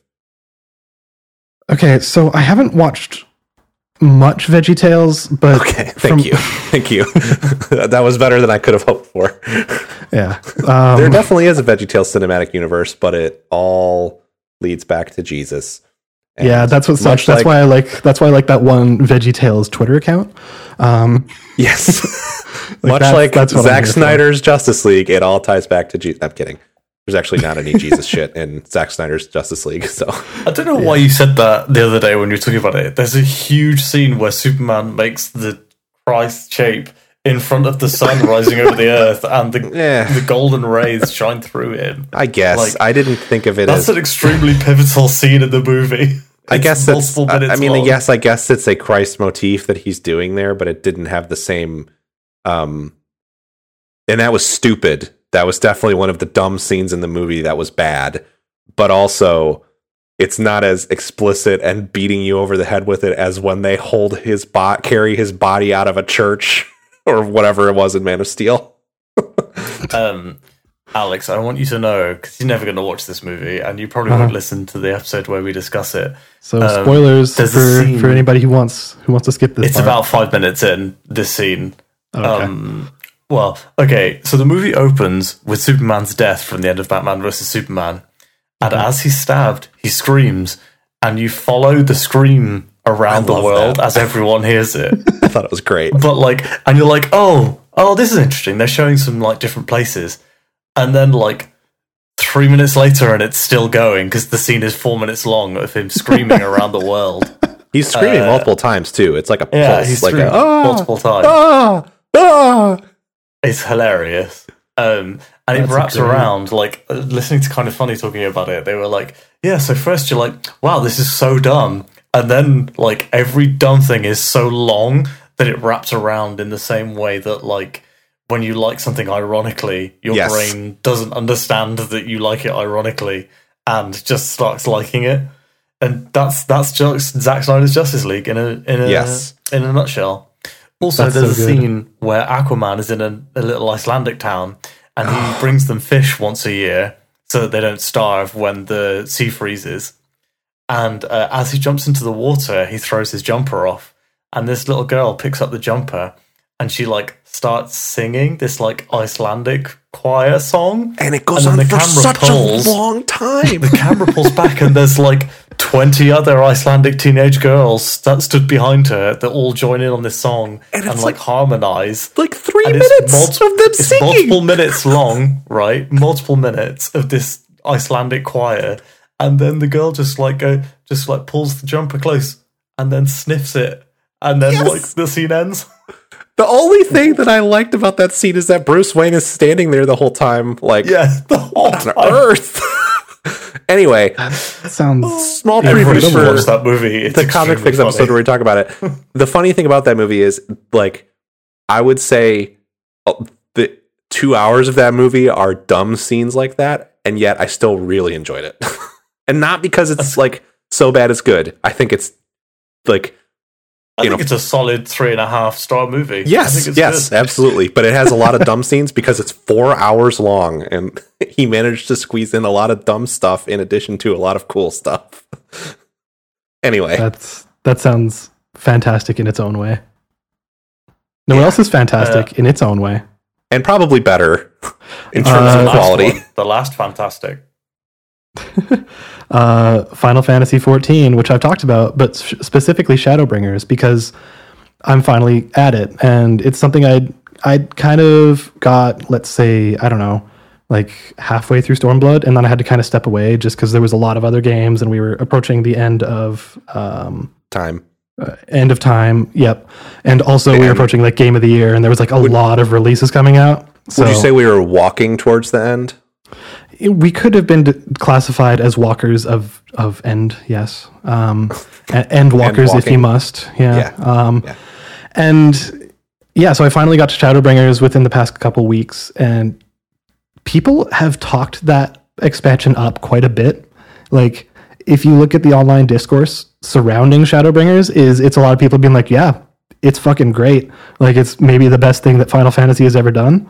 And admittedly, I don't follow the Final Fantasy series that closely. Like, I played 6, 7, 8, 9 when they came out and liked them enough, and then kind of fell off after 10 and never really got back into, like, you know, I never got into 10. I never got into 13. I never got into the Lightning Saga. I never played 15, and just kind of came back with 14.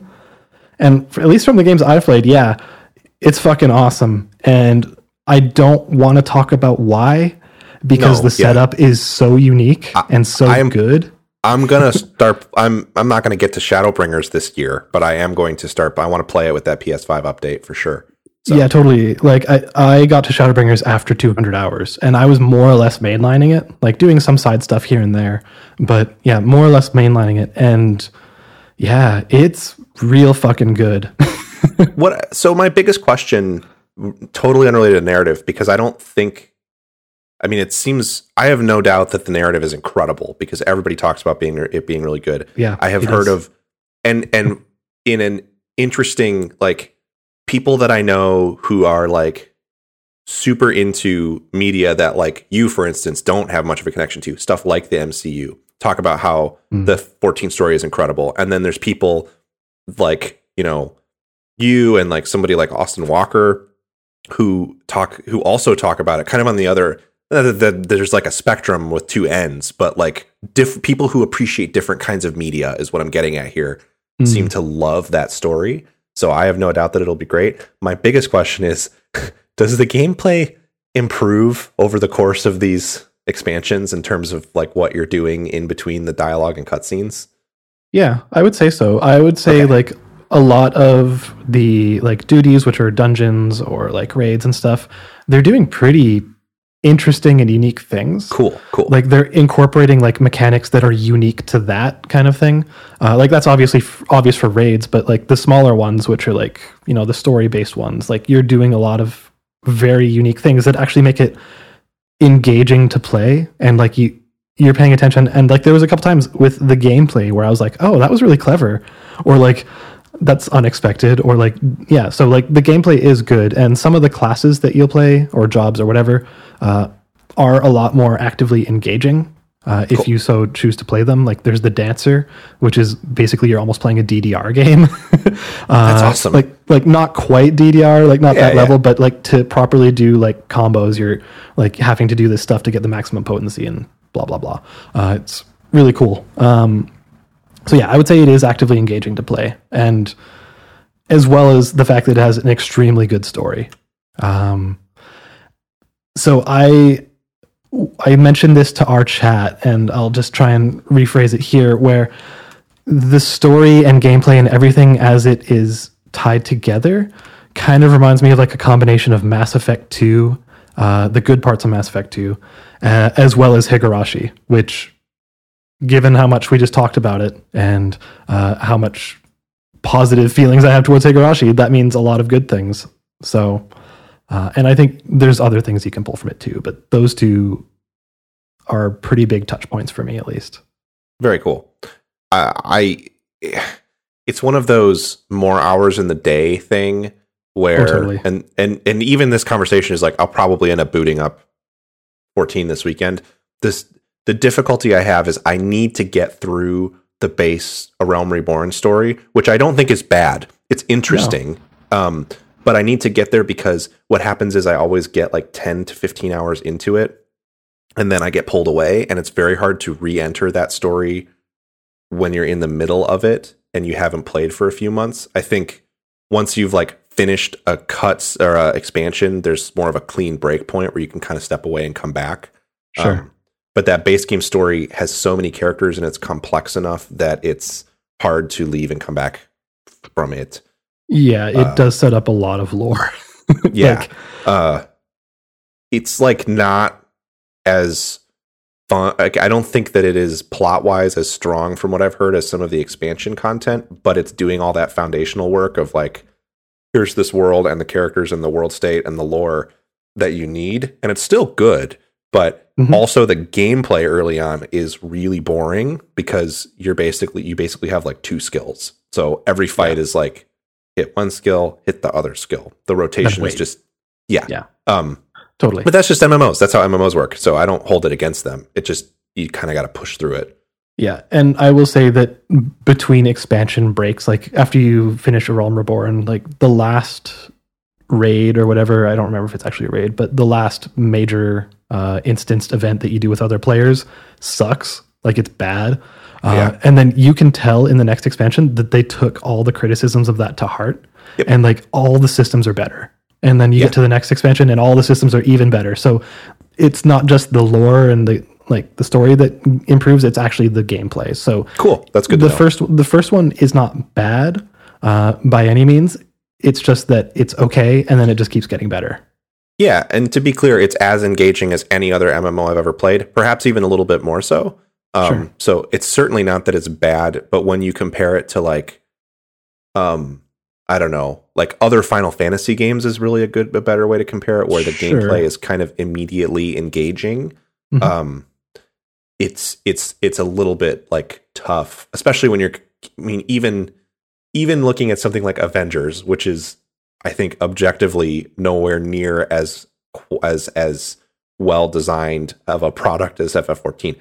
Partly because it's only been out for 6 months or whatever. So I have my issues with that game. It could get way better. Who knows? A Realm Reborn launched and was really, or Final Fantasy 14 launched and was in a really bad state. So whatever. Yeah. Yes, it was. But playing something like Avengers, I can at least sit on the couch and I'm like actively hitting buttons and I'm like, oh, I need to dodge. Oh, I got to attack these times. And I think it is easy to bounce off of 14 because of that. Like, oh, I'm doing like a 5-minute dialogue sequence, and then I've got to run somewhere for 10 minutes. That's an exaggeration. Another 5 minutes, and then I need to kill these things, and I'm just sort of like standing here and waiting for a timer to cool down to kill them. Can feel kind of, I guess, the way that MMOs used to be, and that can be a little hard to get into at first, I think. Yeah, and I would say the deeper you get in, the less that becomes a factor. Granted, like there's some side stories I've done where it's just like, I'm just going to put on a podcast because I am doing a lot of travel and just doing some other stuff, and it's fine. It just gives me 10 minutes of podcast time, and then I get back to the story. So yeah, which is fine too. And I don't want to sound too harsh on it because I think everyone should play it. And I don't know if you knew this, but you can do a free trial of the game that includes Heavensward, and it's 90 hours of content. Yeah, the critically acclaimed Heavensward. Yes, that's right. That's the full meme. The advertisement is so good. Yeah, the fact that they lean into it, it's excellent. Anyways, Shadowbringers fucking rips. I don't think I'm near the end yet. I'm probably about halfway through to the first credits, and I'm really looking forward to getting to the patches. So you always hit the credits, and then you have the patches they do after that. And I've heard patch 5.3, which, that sounds so clinical, but I've heard that is just like a high point for some people say for their favorite fiction. So I'm really looking forward to seeing what that is.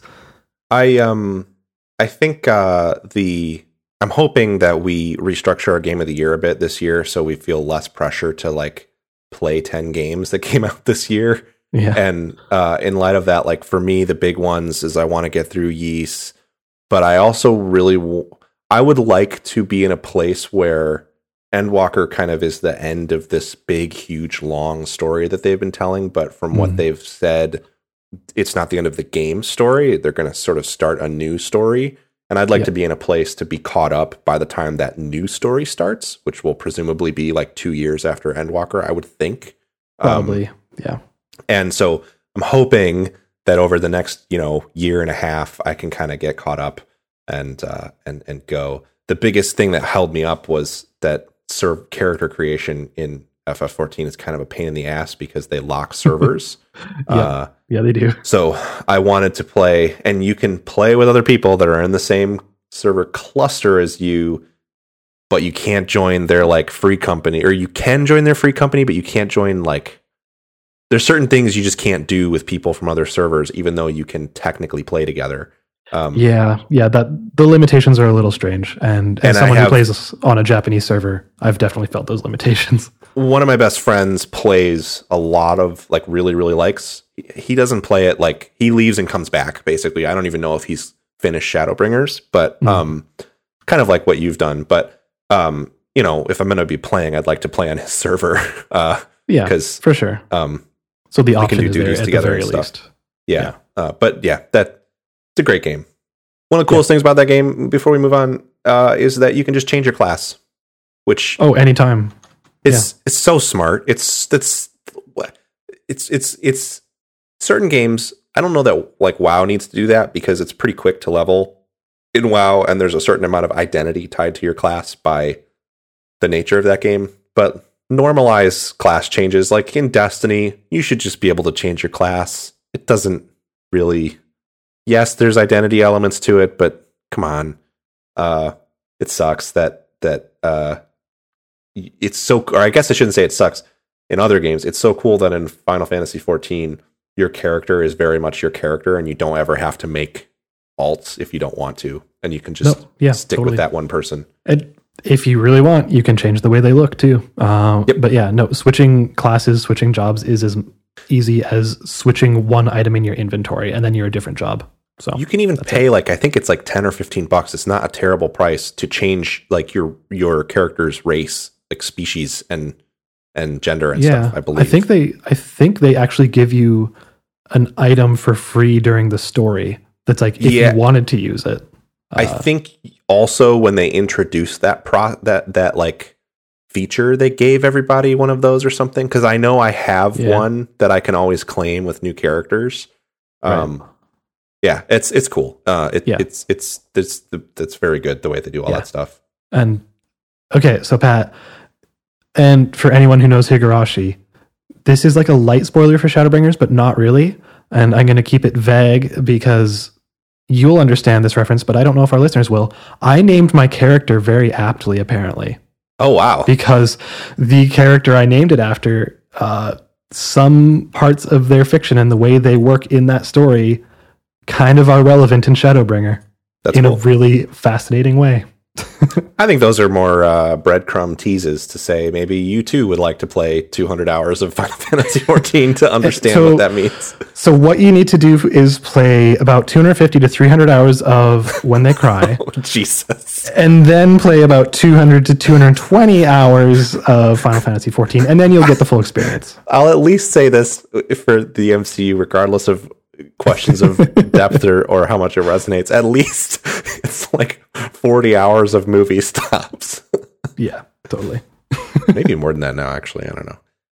But either way, yeah, it's a cool game. I'll probably play some of it today. Now I'm in the mood now.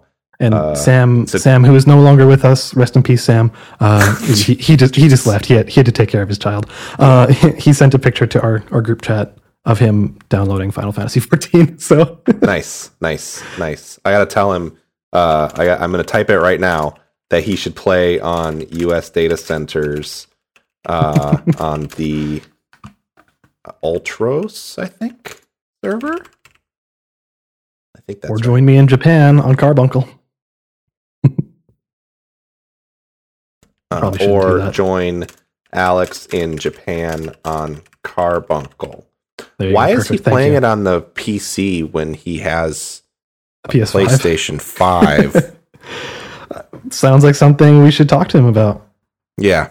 Anyway, but that game actually, not to drag it out, but that game also really good controller support. It's like extremely super playable on consoles. I play it on PC with a controller. Yeah. And like, if I ever need to do complicated stuff, I take one hand off my controller and go to my numpad. Yeah. So like, it works really well. I have a phenomenal. Where is it? It's not. I think it's over by my couch. The only wireless keyboard you ever need for TV stuff, which is a Logitech keyboard that has a trackpad and on it. Oh, is it? Oh, I forget what they're called, but yeah, they're really good. You put 2 AA's in it and it lasts for like 10 years. It's wild. It's a really great keyboard and it only cost me like $35. But anyway, I plan on plugging that in so that I can do text chat if I need to and do any complicated stuff with that, because I believe the PS4 version, and I assume the PS5 version has keyboard support. Yep. And then playing with a controller. That is accurate. Because I want to sit on the couch and play that game because it's a really full experience. So yeah.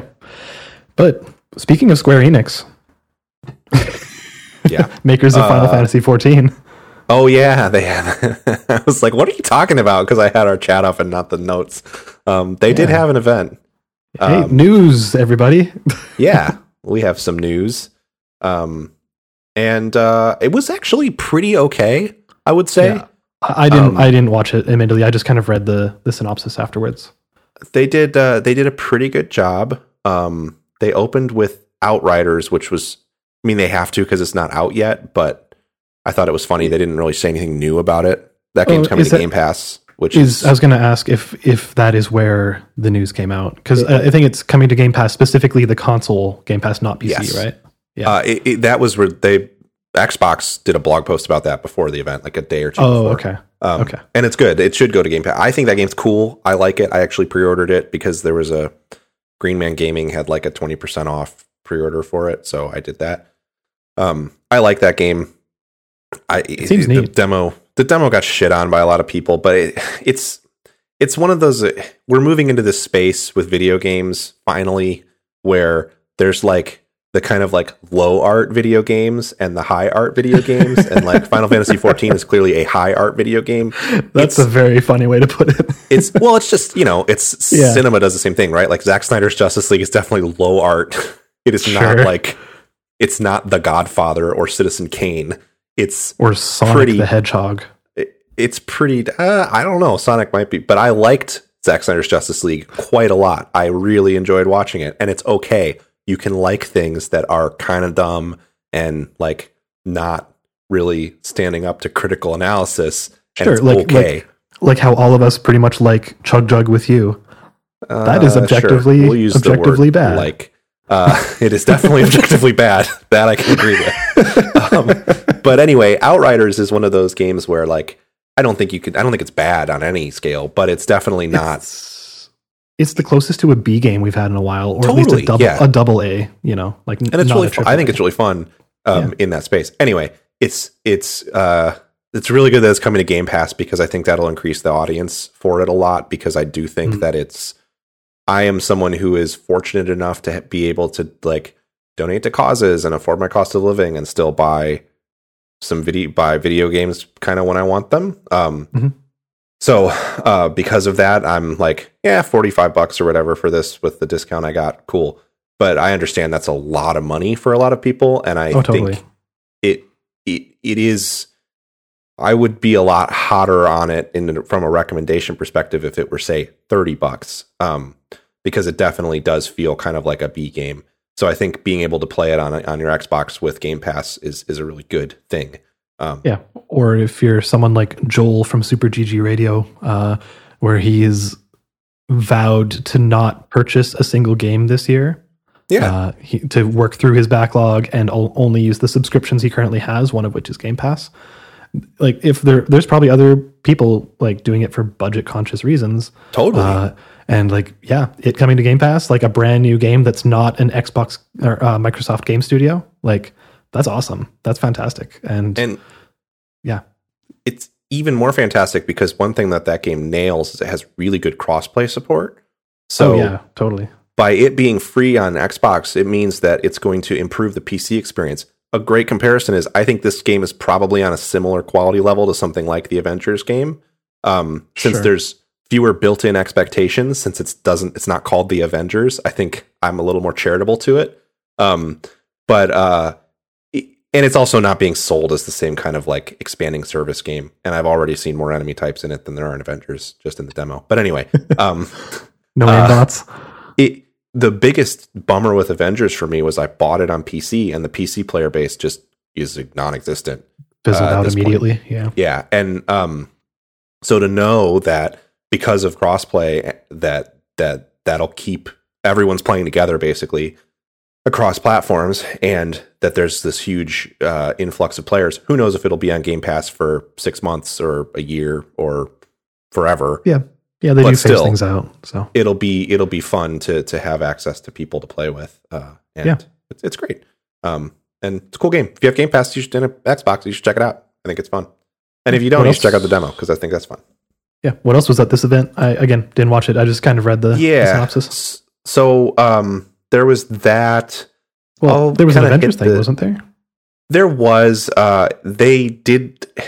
It's kind of ridiculous because Avengers, they do their own. That's actually one thing they do pretty well is they have these things called war tables where they preview upcoming content. And they're pretty good. They're actually pretty well done. And the big thing that they did was detail a bunch of stuff about this Hawkeye DLC that came out this week, which... Oh, it's already out. Okay. Yeah, that was why I was like, why are they showing this? Because it was literally out the day that the event happened. And I kind of get it, but it was also... I was very low on it and was if they weren't going to show new stuff. And like, I don't need to see Hawkeye's gameplay. Nobody's going to be sold on buying Avengers from seeing Hawkeye's gameplay. Sure. And if anything, they made me less excited for the expansion because they were like, oh, the aimbots are in the future. And I was kind of hoping maybe there would be new enemies. They do actually call them aimbots? Oh, yeah. Oh, I didn't know that. I thought we were just making a goof. No. So the it's Advanced Idea Mechanics is the name of the like big bad corporation. And they have these robots called aimbots because they go by AIM because they're Advanced Idea Mechanics. Instant Messenger, got it. Yeah. For what it's worth, aimbots have existed long before in Marvel Comics, long before PC gaming existed. So, fair enough. It is not a pun. Okay. They've been around since like the 60s. So, anyway, as far as I know, please don't write a email the comic book podcast if you have a problem or a correction for me. Comic at fix.space. Comics? Comics, I believe. Yeah, sorry. But anyway, it ended up being okay because they showed a teaser for the Wakanda thing, which I desperately needed because I needed to know that they are still developing new content for that game and that they aren't like going like, we'll see how the Hawkeye thing does and then pull the plug. Yeah. I think that the Wakanda thing has the potential to be that game's taking king moment if they do a really good job with it. But they desperately need to inject some new gameplay, like new enemies and new environments we can expect. But like, there needs to be new boss fights and stuff, and like a group thing that's hard. Like the raid thing that you do in this game currently is single player, and all it is just 15 rooms in a row of the content that you can do otherwise. So it's that doesn't sound engaging. Rough. It's rough and it's sad because I don't agree with Andre. I think the game's fun to play. It's just that the content sucks. So I really hope that they... And the other thing is that's disappointing is the fact that they actually are doing it very right in that it's not like Destiny. All this stuff is additive. It's not like now that the Hawkeye stuff is out, the Kate Bishop stuff is gone. All of that stuff is still there forever. So you could pick the game up in a year and you'd have way more game to play than if you picked it up right now and ostensibly, and it'll be cool. So anyway, I hope the Wakanda stuff is good. I was going to say, hopefully it doesn't follow the Destiny trajectory where they start removing stuff. So it's no longer cumulative. I'll be honest. The stuff they're adding is so slim that I don't think they have anything to worry about, but we'll see what happens with Wakanda stuff. I hope it's cool.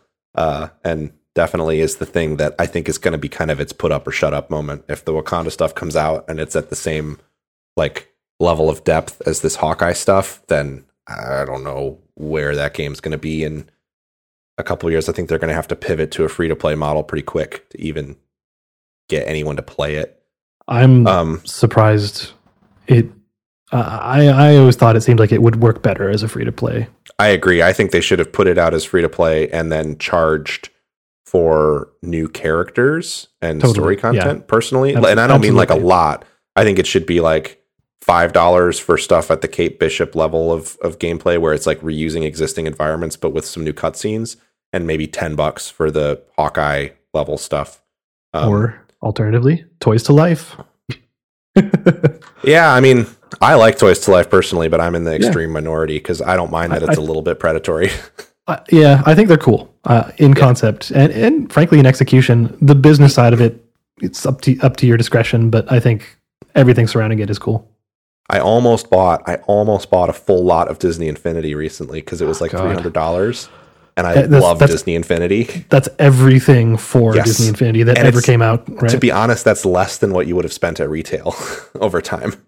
Probably, yeah. Because the game, since the servers are dead for the toy box stuff, you can still play all the single player stuff, but the online stuff is dead.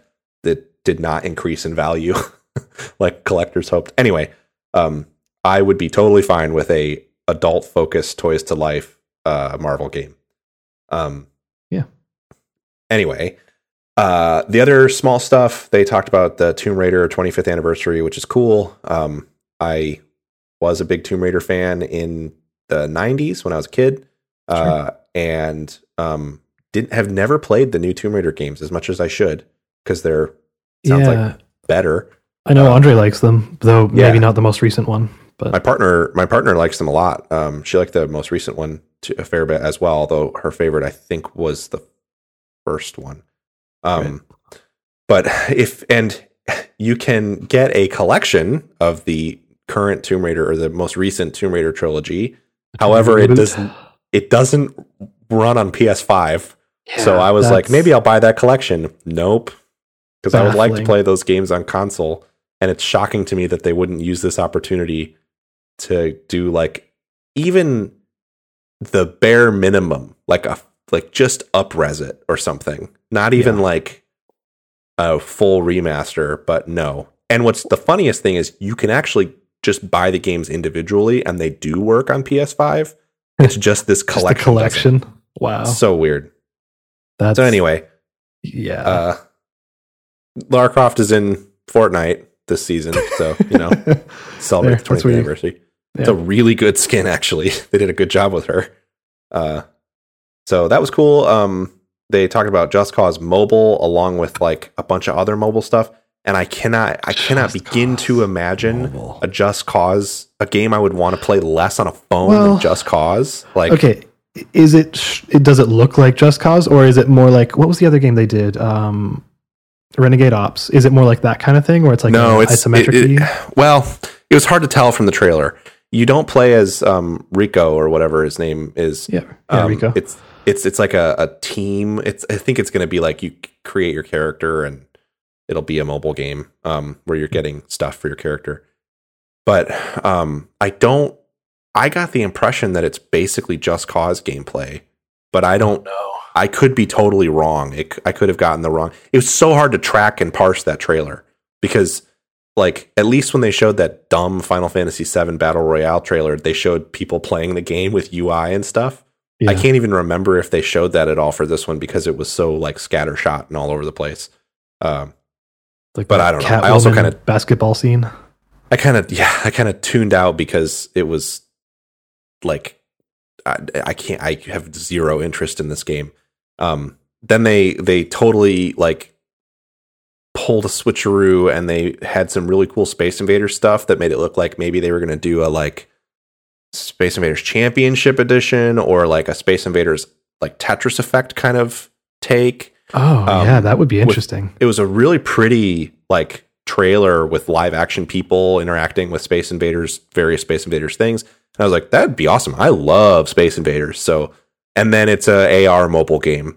So I also then tuned out at that point because I don't give a fuck about that. AR, yeah, AR can be cool, but it can be, but not. I don't have any interest in playing an AR Space Invader. I don't want to have interest in playing a Space Invaders game on a touchscreen. Period. No, thank you. Yeah, probably not. So I don't know. Maybe it'll bring in some interest in Space Invaders, and they'll make a cool version of it. Did they ever make that Space Invaders movie? I don't know. I'm not sure. Yeah, I don't remember either. Oh well. There was a couple other mobile things that were not interesting to me at all. And then they also, I'm going a little out of order here because I'm going to talk about the two most interesting things last. But Balan Wonderworld, they talked about briefly, which it sounds like that game's terrible. So yeah, I never played the demo, but all I heard people say, like universally across every podcast I listened to, everybody I talked to, they said it was really, really bad. And like not bad in a like maybe the full game's better. Not like Outriders where like clearly to get the full depth of the game you need to play past the demo, even though the demo is substantial. This is a case where it's like no, the basic fundamental, like terrible. Everything about it from playing it to moving and everything. Yeah, the whole selling point is that it's super fucking shallow and all that you do is jump in it. So I don't know. Yeah, it's like I don't know if I have this totally right. I haven't played it, but it's basically like kind of not ripping off. It's taking influence from Mario Odyssey, where you're getting different costumes that give you different abilities, but like the controls of them are apparently just real awful, and they're not particularly creative. Yeah, from what I understand, it's very basic. Like they do almost nothing. I don't know. I think Dreams sucks. I hate that game. Wow. I know I'm not a big platformer guy in general, but Nights into Dreams, or I forget the names of the different. I've played all of the different Dreams games at certain points. Oh, okay. They've all been terrible. You're not talking about Dreams, the Media Molecule game. No. I'm talking about the Nights into Dreams and all that. No, okay, Dreams is cool. The Dreamcast game. Thing is awesome. The Dreamcast game and the Sega. I believe there was a Genesis one prior to that, but maybe I'm misremembering. Was there? I don't know. I'm not a Sega guy, but we used to rent Sega consoles from Blockbuster when I was a kid. That was my exposure to Sega, and usually Dreams games would be what we would rent with them, but I can't remember for sure. All I remember is that I have played at least a half hour of multiple different Dreams games, including the one on Wii, and they were all garbage, and I hate them. Yep. You did some loops, and you collected some shit. Sorry, I don't mean to piss off the Dreams fans in our audience, and I don't mean any ill will towards the designer who created Dreams and is creating Balan Wonderland, but Wonderworld. But it seems like shit. Yeah. Anyway, the cool stuff that they showed that actually kind of took this at this point in the presentation, I was like, this is worse than that Nintendo Direct and the Sony thing, PlayStation one. Yeah. But they showed the new Life is Strange, and it looks like really good, really good. I'm really excited about it. Yeah, it's made by the team that made that the Before the Storm. Okay. Which, there's some shady stuff around the development of that game. They kind of did some. They worked with like kind of scab voice actors for that because the original voice actors were participating in a strike at the time. Sure. But I don't know how much the dev had a hand in casting those roles and how much like Square Enix was involved in putting together. Sometimes the producers and the studios, sometimes the producers have more to do with the casting of people. So I don't know. All I know is this new game, True Colors, looks beautiful. The art style is like incredible. It's pretty similar to past Life is Strange games, but there's something about it that it has like a little bit extra splash of color, which makes a lot of sense because it's called True Colors. Is that true? Yes, it is. Wow. And it appears this time around, it's about a young woman whose powers are that she can see people's like auras, but not in the like spirit healer sense, but she can actually see like people's emotions, and so it gives her the ability to empathize with people. And I think that's a really cool twist on the Life is Strange like kind of superpower thing, the way that those games do that. And it's set in Colorado, like in a gorgeous small town in the Rocky Mountains. Cool. And the cast of characters looks great. They went out of their way to talk about how like I don't know if she's like canonically queer in the game, but there's multiple like relationship options that you can pursue. That there's at least like people who present as like a man and a woman that you can engage with, and then you're solving a mystery like you would expect from a Life is Strange game. But there's something about, well, I know what it is from what they said and what they showed. It appears that in this game it's basically like an open world. So instead of linearly moving, it still has chapters. They're releasing them all at once, but it still has chapters. But instead of the way that Life is Strange, the first one anyway, I haven't played the second one, is kind of structured like a Telltale game where you're like going through sequences and then moving on to the next one. This from the looks of it is more like you have an open environment that you can sort of freely explore and then go into spaces and engage with people and do stuff. And like, I recently have been thinking a lot about it. If I were to make a video game, which I don't have the skills to do, but if I were to be able to create a direct video game, the thing I would love to make that I feel like we don't have enough of is a sort of narrative focused adventure game with some mechanical elements that's set in like a small but very dense open world where you can explore everyday spaces with a little bit of like twist of like magic, and it looks like that is very much what this game could be. So I'm quite excited about it. I think everything that they showed was really promising, and they're also doing a remaster of the first season and Before the Storm. For this one will work on new consoles, and they look like serious remasters, not just like a resolution pass. They actually are like redoing visuals and stuff. So there's some heft behind them. Oh, when did that first game come out? It was like 2016 or something. I think 2016. I'm gonna look it up just to be sure, but yeah, like it's not a new game. No, it must have been closer to 2014. Let's see. Really? Okay. I remember I was living somewhere else. 2015. Yeah. Okay. I was living in a specific city. I remember playing it there.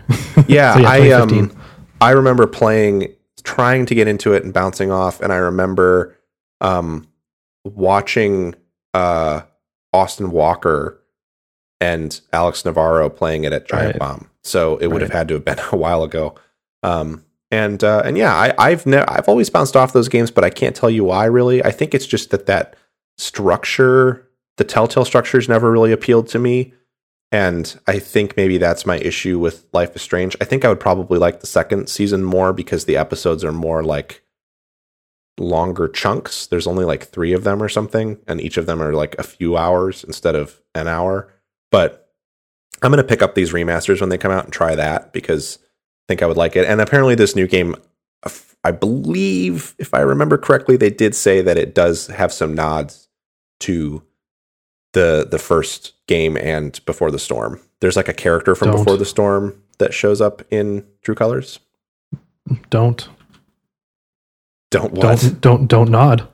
Oh, this is not Don't Nod. I for what know, it's worth. but They're called Deck 9, which is also a weird name. that is a weird name. But anyway, yeah, I'm excited about that. I was just saying they could have nods, but don't. Got it. Now I hear you. I was talking too fast to stop and realize what I was saying. So that looks good. Then also, they hit on, I forget her name, but there's the woman who is doing the music or providing the voice, I guess, for the main character when she sings. Introduced like the main character playing Creep on a guitar. Oh, and it's cute. I mean, it's good. It reminded me of the Last of Us 2 guitar sequence, which is like one of the only parts of that game that I really, really, really do like. But Creep is a good song. Don't get me wrong. Like, it's not anywhere near Radiohead's best work, but it's good. But she plays the censored version, which totally changes the context of that song, in my opinion, and is not as good. It's up there with Johnny Cash's version of Hurt to me, of like kind of ruining the emotional impact of the song by censoring it. And then the reason that I bring it up is because the next trailer they showed was for Project Althea, whatever, which was the, Gary Whitta sort of is involved in a creative capacity. It's their big new RPG thing. And like the first dialogue is that the character goes, "Is that a motherfucking dragon?" Which why couldn't you have just said "you're so fucking special" in the previous trailer? Yeah. That's less. That's in a way that's like motherfucker and fucking are sort of on different tiers of what's considered offensive. Anyway, it was ridiculous. But that Project Athia game, I'm more intrigued by it now than I was at first. When they first sort of showed art from it, I was like, oh, Square Enix is making a fantasy RPG. Who would have thought that Square Enix would produce a fantasy RPG? But now that it looks like it does have some interesting stuff going on. It's about, you play as like a magic user, like a sorceress or witch. I don't know how they're referring to her. Sure. But and it looks like maybe there's some like Narnia sort of stuff going on where she's from the real world and then goes into the fantasy world. So it's like Ni no Kuni. Sort of, but edgier, I guess. Sure. But the main character looks like without a Welsh partner. Yeah. The main character looks like she's a cool design, and some of the traversal stuff they showed was cool. It kind of reminded me of the way that Final Fantasy 15 looks in motion, which I think is a positive thing, because I haven't played enough of that game to know if the detractors or if I am on the side of a detractor or someone who's pro that game. But I love the way that game looks in motion, and this kind of had a similar vibe to me. And then she's doing like magic stuff, which is cool. She's not just swinging a sword around. So I don't know. Cool. I think it looks cool. And they also announced that the name of it is Forspoken, which I think is a cool name. And it is. And like Andre had found when he was trying to look up a trailer for it, that the trailer had 3 different names. Yeah. It was like Forspoken, there was Project Athia, and there was like some other third one that I don't even. Yeah, Witch. That's right. Is what they, it was like. So, but I'm pretty sure Forspoken is the correct name, because they had like art that said in the like title treatment. Sam thinks it's a bad name. Since Sam's not here, I can say that he's wrong. It's a cool name. It's evocative. But yeah, I think it seems cool from what I've heard. Yeah, and I mean, Gary Whitta wrote one of my favorite Star Wars movies, so he's a skilled crafter of stories. And if he's involved in actually writing the story for this game, that could be pretty cool. So yeah, I don't know. I'm excited for that. I think they said 2022 on that, which I was under the impression that game was like 3 to 4 years out when they announced it last year. So 2022 seems pretty soon, but I mean, yeah, all things maybe considered. they're confident. From what I understand, it seems like a lot of Square Enix's teams have transitioned through COVID pretty effectively. So, from what I've heard, so yeah, maybe we'll actually play that next year. Yeah, they are one of the few non-indie studios that will be able to put out games in this coming year. Speaking of non-indie studios, Sony bought Evo. Yeah, what the fuck? Which is wild. That's so bizarre. Yeah, I wasn't expecting to read that news. A lot of times game news comes out like games get delayed, or like this week, we don't have it in our news, but like Gotham Knights was delayed. And yeah, I was like, of course it was. Yeah, that's why I didn't put it in news, because it's like, no, yeah, of course. That game was never going to come out this year. And like things like Activision Blizzard laying off a ton of staff, which we could talk about in a few minutes. I'm like, of course they did, because they're terrible. I did not expect to see that Sony was buying Evo. That's a wild thing, especially given how aggressively the fighting game community has always seemed to want to stay separate from corporate interest. Totally. Yes, so it's 100%. fascinating. Yeah, it's just so strange, because like it's okay. So is Evo more than just the tournament?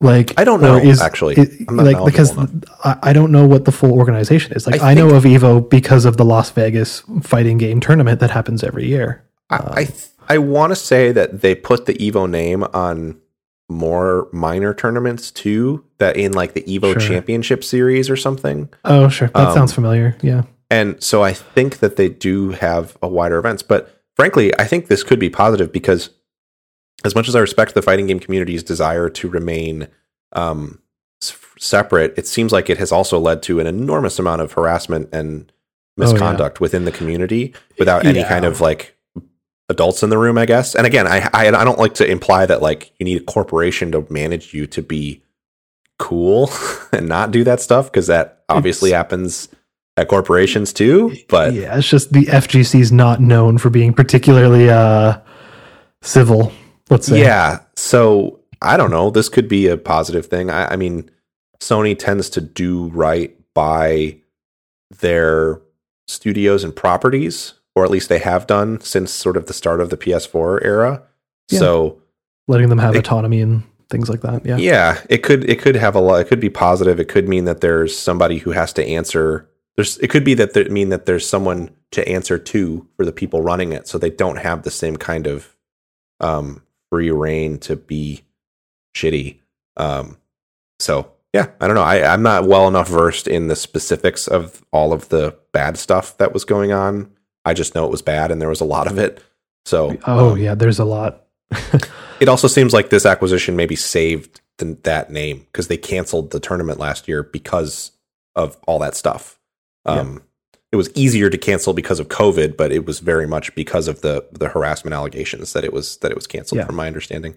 So, but see what that looks like for this year. Yeah, I was gonna say, getting outside of the shitty FGC human element, the other interesting thing that I've seen people talking about is, what does it mean for Smash or like non-Sony properties? And it seems like the response was that they're going to continue having non-Sony properties present at the tournament. I think it would be smart for Sony to do it that way. Yeah, I think so too. I think that's how they'll handle it. I think that Sony is generally more inclined to shut down that kind of stuff than Microsoft, but I do think in this case this just makes sense, because I don't think you buy Evo with the intent. I don't think they're tone deaf enough to buy Evo with the intent of just turning it into a PlayStation marketing event. Yeah, it'd be like buying PAX and then saying like, oh no, but we're only allowed to show Sony stuff. Yeah, this is now the Sony Entertainment Expo, which would be wild. That would be weird, but yeah, no, I agree. I do think they'll use this as an opportunity to say like, well, yes, Smash is still there, but the main stage is these games, and they're all best on PlayStation. Yeah, like here's Mortal Kombat. Here's you're not playing whatever. Yeah, you're not going to play Guilty Gear on Guilty your Gear, Switch. sure. And I'm actually I think I'm going to buy that Guilty Gear game. It looks really good. Anyway, looks really pretty. I've heard the lobby system is bizarre and not great, but it seems like a good game overall. Yeah. So anyway, I think that's all pretty interesting, and I'm interested to see where they go with it. I think one thing that this could potentially mean is that the accessing Evo will maybe be a little bit more simple for people who, like me, have an interest but aren't like in that community. Like I wonder if maybe Sony will put some muscle into marketing the event. Like one thing for me is a lot of times, because I'm not in that community, the week afterwards it'll be like, oh, did you see this crazy thing from Evo? Here's a cool clip. And I'm like, wow, I would have watched that live, but I didn't realize it was even happening. Yeah, no, totally. Evo, well, not last year, but every year it sneaks up on me. And I'm like, oh, Evo's happening right now? Oh, okay. It would be pretty cool if I turned on my PlayStation and there was a thing that was like, hey, watch Evo, push the X button right now to watch Evo. Would be neat. So yeah, and I imagine they're going to have like Evo sales, like here's all our fighting games on sale kind of stuff. And you have to imagine they're going to have oversight on like the commentary teams and the people that are on the desk, and Sony's good at picking people for that kind of stuff. So yeah. And something Evo's done a little bit of this, but I would say Valve has been better at it with the international. It would be great to have like a newcomer stream, like have one stream with like the in-depth, really moment-to-moment commentary you would expect from like a, Justin Wong does a bit of that and now these days. But like the newcomer streams where it's like they're explaining, okay, why are they doing this? Why are they like break it down a little slower, being like, wow, this was cool because like those kinds of streams are great. Yep. I watch the Dota newcomer stream usually for a few matches just to catch up on any new heroes or like any or mechanics or meta stuff that I wasn't familiar with, because I don't usually watch the tournaments leading up to the international. So yeah, I think it could be a positive thing. I don't know. I don't like the acquisition of companies generally, but this seems like it's more of a saving Evo kind of thing to me. Yeah, this one is more bizarre and strange, so I'm more interested in seeing what happens with it. Totally. Yeah. So also here, we have the, this is really cool. I want to play these games.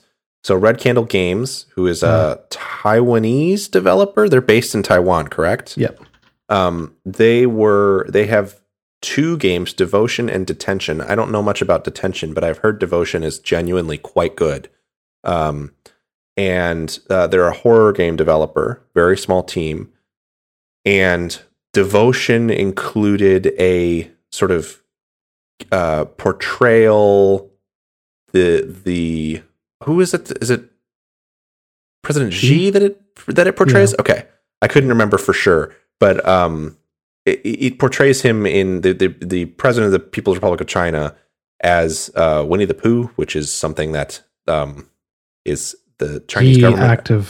He actively bans, and thus the government actively bans. It is like, this is like actual, when you talk about censorship, this is actual censorship. This is actual government censorship, the kind of very bad censorship. And the like, you don't have the real coming for your free speech sort of censorship, not like getting banned on Twitter for being a spewing hate speech.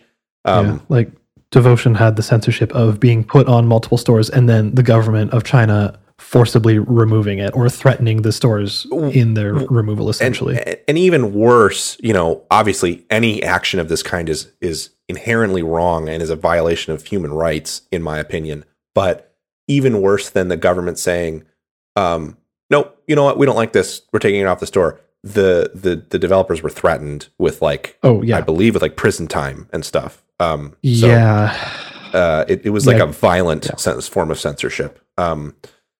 Anyway, I believe they took that out of the game. I believe these are censored versions of the game. I'm not positive on that, so I could be wrong. Yeah, I'm not sure. But I did pick up the full bundle. So cool. I'm going to do that this weekend. So I don't know if we mentioned that they basically put up their own shop, not related to any retailer. It's just you go through their shop, you download the games directly from them. I have so heard, they don't have to worry about censorship of third parties censoring them essentially.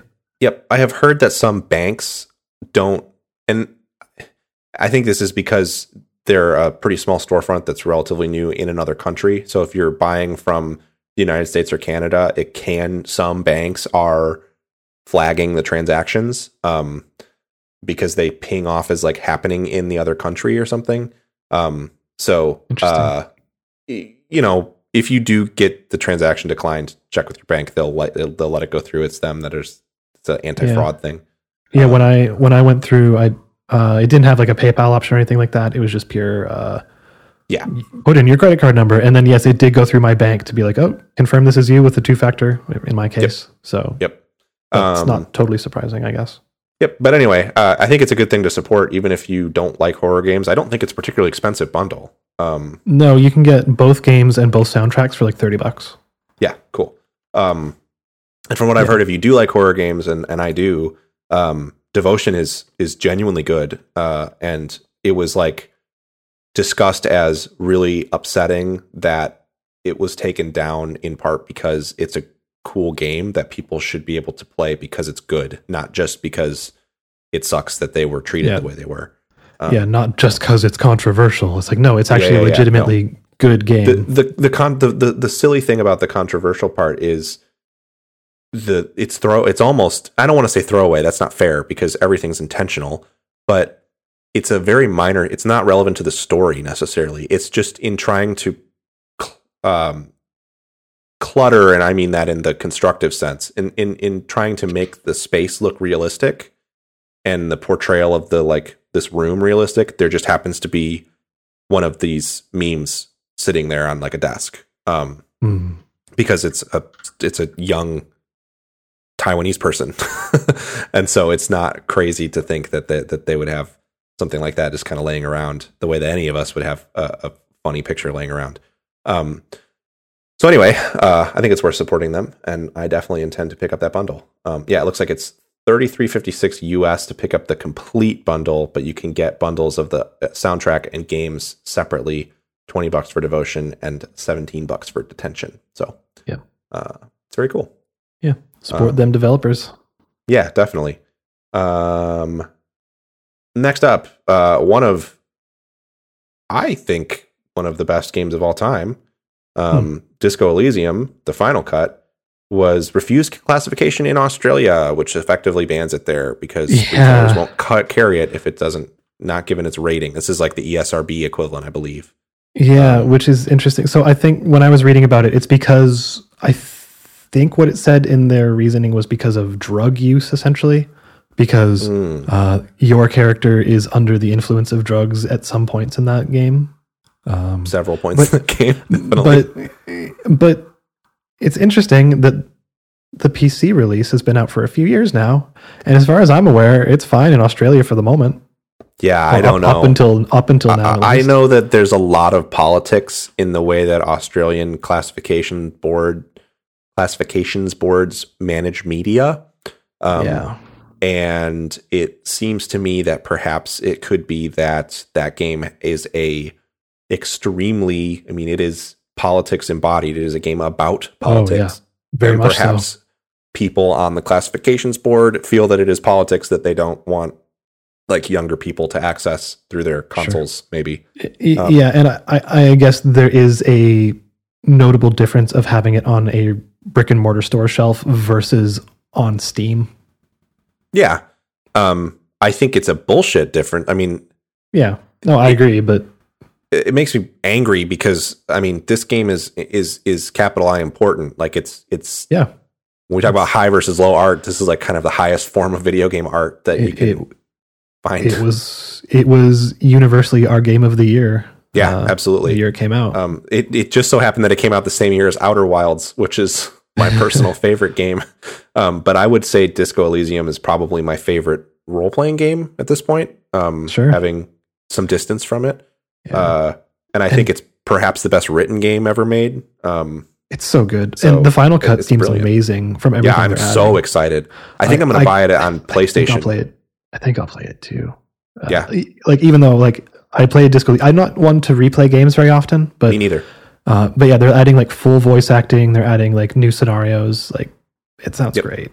Yeah, I will. I think I'm going to pick it up on PS5 to sit on the couch and play it and kind of see it again and everything. And yeah, I can't recommend it highly enough to people. And it sucks that they're doing this to it in Australia. And I hope that there's some pushback from people, I guess. Yeah. And I don't mean to necessarily, I don't know for sure. I don't know the specifics of their ratings board, so I don't mean to imply that they're trying to censor it for its political messaging, but yeah, I know that it is.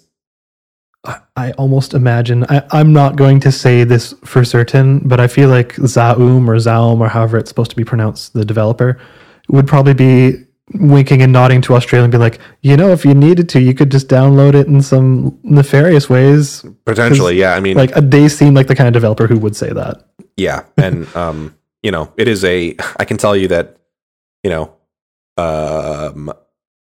at least in the United States, the politics of that game are pretty universally derided by the mainstream. So, as someone whose politics align pretty closely with that game's worldview, I think it's really important, and I think you should check it out if you have not. And we've talked about it at length in previous times, but yes, it does align with those politics, but also it lets you play the other side if you so desired. That's the important thing about it, is if you want to be an ultra-fascist, or however they put it, you can totally be it in that game, and you get treated appropriately for your choices, and that's what matters. And also, I think it's also an informative game. I don't think it's... One of the things I like about that game is it's not sitting there like... It's almost not moralizing at you. I mean, it's clear... It is in that it's clearly opposed to fascism with its own political views. But it's so much smarter. But it's also smarter about the ways in which it rebukes those ideas than most Western media, which is to like have a Nazi and then have a guy with the American flag kill the Nazi, which is good. Sure. I mean, killing Nazis is good in video games, but I don't know. Disco Elysium is really smart about the ways it talks about those themes. And it wouldn't surprise me if there were some countries where the government would go, not so much. Wait a minute, we are the fascists, so... And my understanding is that Australia's political landscape, like the United States, is pretty fraught. And it's not very good right now. Yeah. I recommend following folks like Damon and Knock from the team that develops Necrobarista. They have some very interesting insights into Australian politics. Yeah, James Swinbanks, who is a cool person, and I know I've had some really lovely interactions with them on Twitter. Is another good one to follow. It's based in Australia, and I want to say Edmund Tran is too, also, right? Yeah. Oh, former Australian editor and senior video producer at GameSpot, currently at ScreenHub. Cool. So he's a good follow as well for some Australia. Everyone needs more Australian follows and politics in their life. I feel like it's a country we don't think about enough in at least in North America. And this is Disco Elysium is a good game to talk about this, and something I frequently see from Australian game developers is that it's very hard to make a video game which is successful in English, which is not American centric. So, it is very difficult for Zaum, making games out of Poland and all the like, to make that very Eastern European in nature. And the fact that this one was successful is fantastic. Yep. But Necrobarista, you can see Damon talking about having this be very Australian at its heart means we probably found way less success than if we'd said it in Boston or something. Yeah. English side of media, America is a dominant market, and even if you consider things like the UK and Australia and other predominantly English speaking countries, all the media they consume when it comes to games is very centered around the American localization, the American just everything. So American culture is so pervasive because of, frankly, like the spread of our imperialistic ways and totally. colonial That's ways. Fair. It's the same thing that's true of culture from England, where like everyone knows what New York City is. Everyone in the world knows, like, you may not be able to pick out the New York City skyline, but if you show a picture of the Statue of Liberty on something, everyone knows what that looks like. And sure, like the Sydney Opera House is kind of like that for Australia, but sure, I can't speak to what the culture of Melbourne is like, but many people can have at least some sort of stereotypical view of what like Los Angeles is like because they've seen movies or, you know, played a game or played Grand Theft Auto 5 or something. So it just is, American culture is so pervasive and everywhere that, you know, it's kind of been pushed on people. And then in the mainstream, it's hard to break in if you are telling a story that's based in, you know, other places, basically. Yeah, absolutely. So anyway, tangent about world media, but definitely. And Necropriest is a great one to play to get a little bit of insight into that, because there's some wild stuff in that game that you go like, oh, this is actually an aspect of Australian culture. That's rad. And I didn't know that. Totally. So yeah. It involved a lot of Googling. Yes. Speaking of Grand Theft Auto 5, we have a story here that Rockstar's thanked a fan for their fix for long GTA 5 load times and incorporated it on their PC and console releases. Yeah, and I think they compensated the person as well, like $10,000 or something. Like that's cool. Yeah, like people were saying, I don't know the exact numbers, but let's say the launch or the load time was like 5 minutes to get into GTA Online or something. I don't know if it's actually that long. I think it's like 2 minutes, but yeah, sure. Yeah, but now it's like at least half that. Or more in some cases. And yeah, this person just suggested this fix and like showed the evidence behind it. And then Rockstar were like, looked into it. They're like, yeah, you're totally right. This is awesome. Great job, person. And yeah, now it's officially part of the game. Sony, Jim Ryan, Hellman Hurst, I know you're listening to the show. I know you listen religiously every week. Do this with Bloodborne. The patch exists.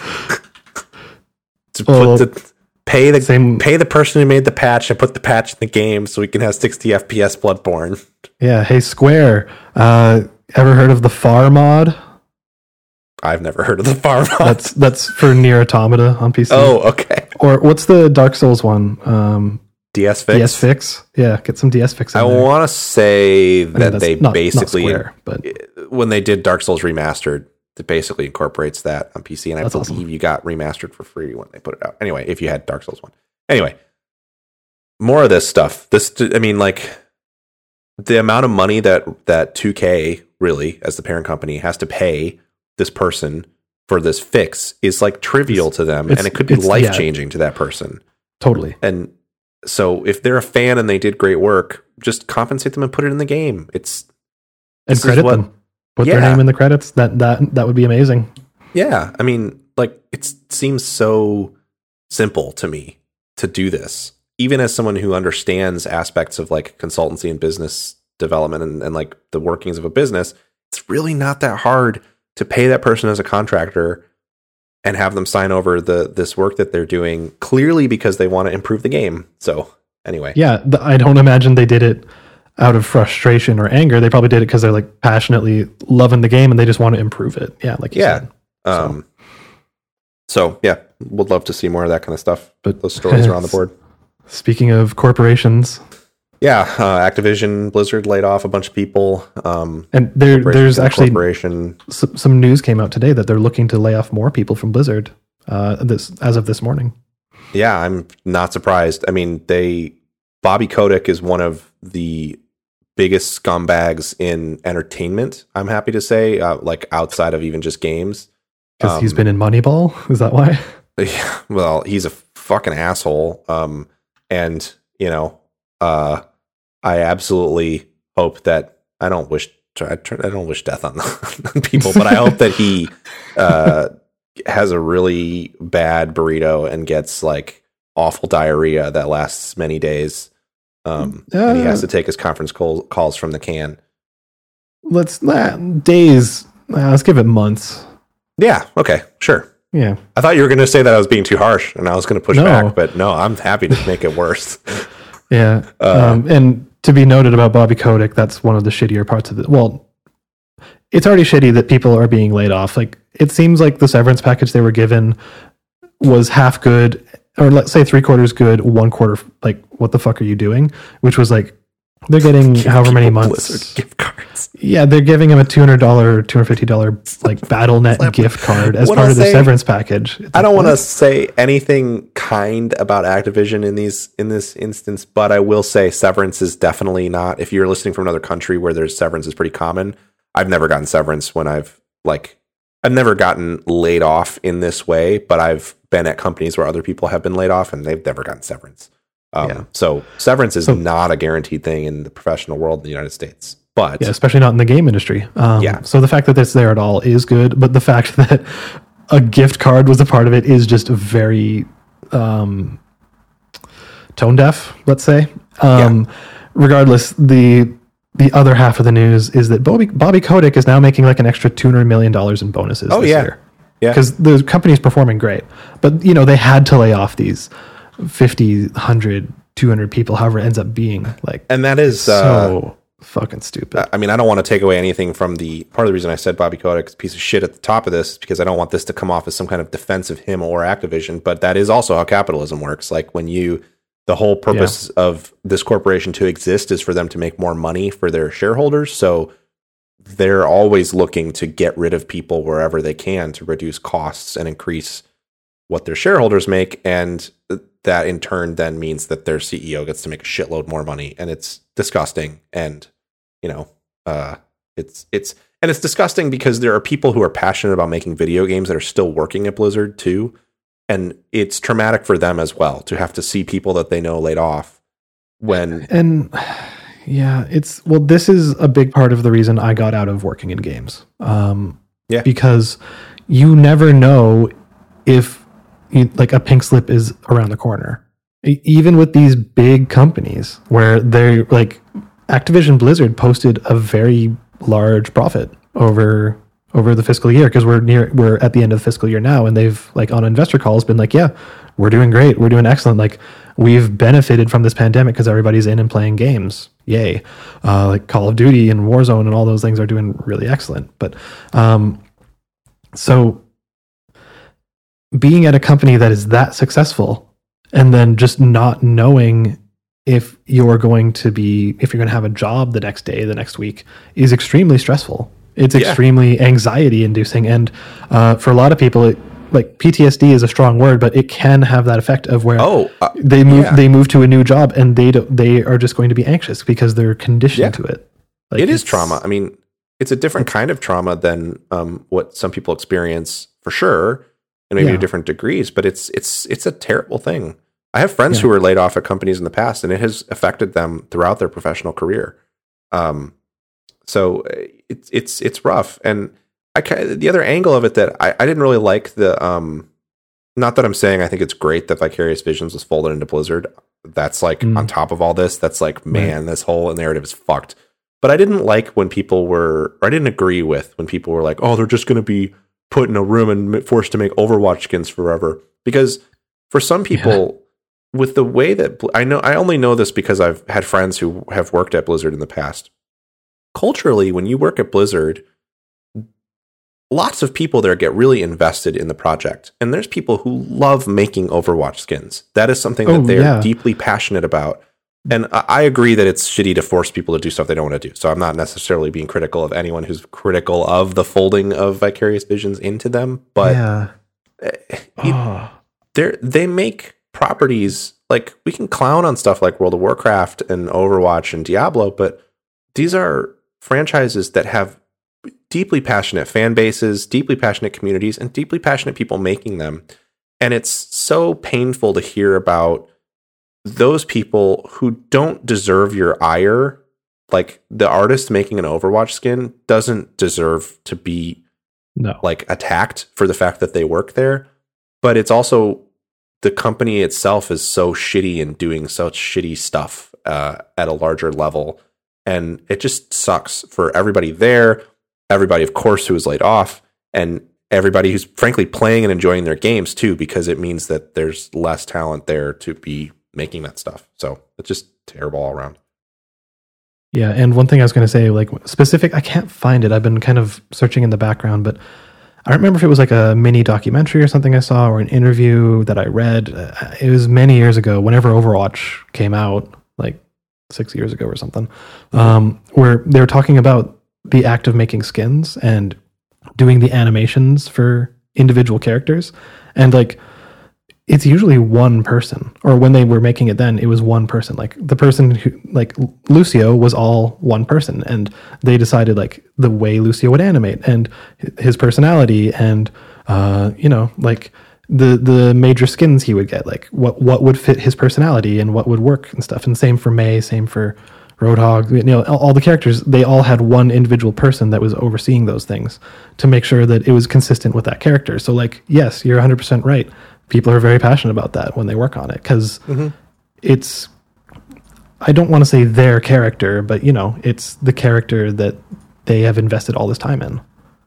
Yeah. And they impart, and that's true. I know because of people that I have known who've worked there. That's true of people who make maps.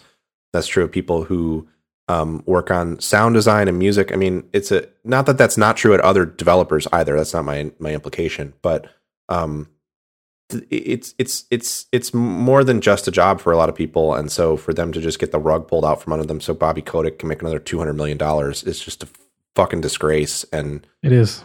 If it makes you angry, like learn about the systems that prop that up, because it should learn about the reasons why that happens. Because it's it's like endemic to our economic system and culture, and it will hurt mainstream art. It will drive it into the ground. Some would argue it already has. I think there's still some good stuff from even places like Blizzard, but yeah, it sucks. Gaming is not a new industry anymore. And like these kinds of issues are things we should be thinking about, because games in terms of just like stuff that people have in their houses has been around since the 70s, but at its most popular since the 80s. That's like 40 years ago, y'all. Like, we're no longer the nascent industry we were then. Like even at the 360 era, you could argue it was nascent because that was the start of online, but like we've been doing this for over 10 years now. Like we should be able to understand what goes into making a game and the humans behind it, and be able to empathize with it. What is important to think about, and to try to, this is why it's so important to stay engaged and try to push places to do better, is it's so different. There's nothing else like video games when it comes to the production of art, because, and I mean that holistically, as the game as a piece of art, not specific art in the game. Because if you look at movies are made by film crews, and usually it's people who are moving between different productions, and they're generally like contracting, essentially. Like a cinematographer, sure, they may have a relationship with a specific production company, but it's not the same thing as an animation rigger in a video game who works for a developer. And of course, there are consultants, and tons of consultants in the video game world as well. But a Blizzard game is a different thing than just like a Disney movie, with the way that it's produced and the way that the labor is purchased and divided and stuff like that. And I say this to say, like, yes, like Disney can fire James Gunn from making a movie, and it sucks that he wouldn't. I mean, that was reversed, but it at the time it sucked that he wasn't going to make another Guardians of the Galaxy movie. But then he can go work on another movie somewhere and still make James Gunn movies other places. Whereas if you nix half the art team on Overwatch, you're not going to get necessarily another game with like Overwatch style art or something. Like the game forever has a difference in talent, and those people forever are going to go work on other things. And when people do that by their own choice, it's great. I mean, good for them. But when you're forced off of a project, it's a very different thing. A band or a singer can go to a different label and make a different album, or make be them, you know. We can actually tie that into our next story because this is a positive story, but her story has been kind of mired by a lot of the issues we're talking about, and that's Jade Raymond. And like Jade Raymond is finally going to probably maybe be able to put out a game. You would hope, because like she's been bounced between so many studios now, like EA and Stadia being the big ones recently, where it's like she started these projects and then it seems like for factors outside of her control, the games don't come out. And like it's not her fault. She's proven herself. Like look at the Assassin's Creed games, look at Far Cry. Like she's excellent at what she does. But like it's politicking, frankly. Like it's internal politicking in business. Yeah. Like, and she is a name that we can name and we can look at that and be like, okay, yeah, we understand who this person is. We can follow their journey. But like, you're right. There are a lot of people that we don't follow, and making games is a very holistic art. It is a deep integration of, well, let's say visual art. So artists that are drawing things, that are modeling things, that are rigging animations and animation, of course. Then you have audio. So you have audio sound designers. You have music, like, and the music has to fit the art and it has to do all this. And then like it's brought together with programming, which people don't often think of as art, but like, oh, it is. In a way it is.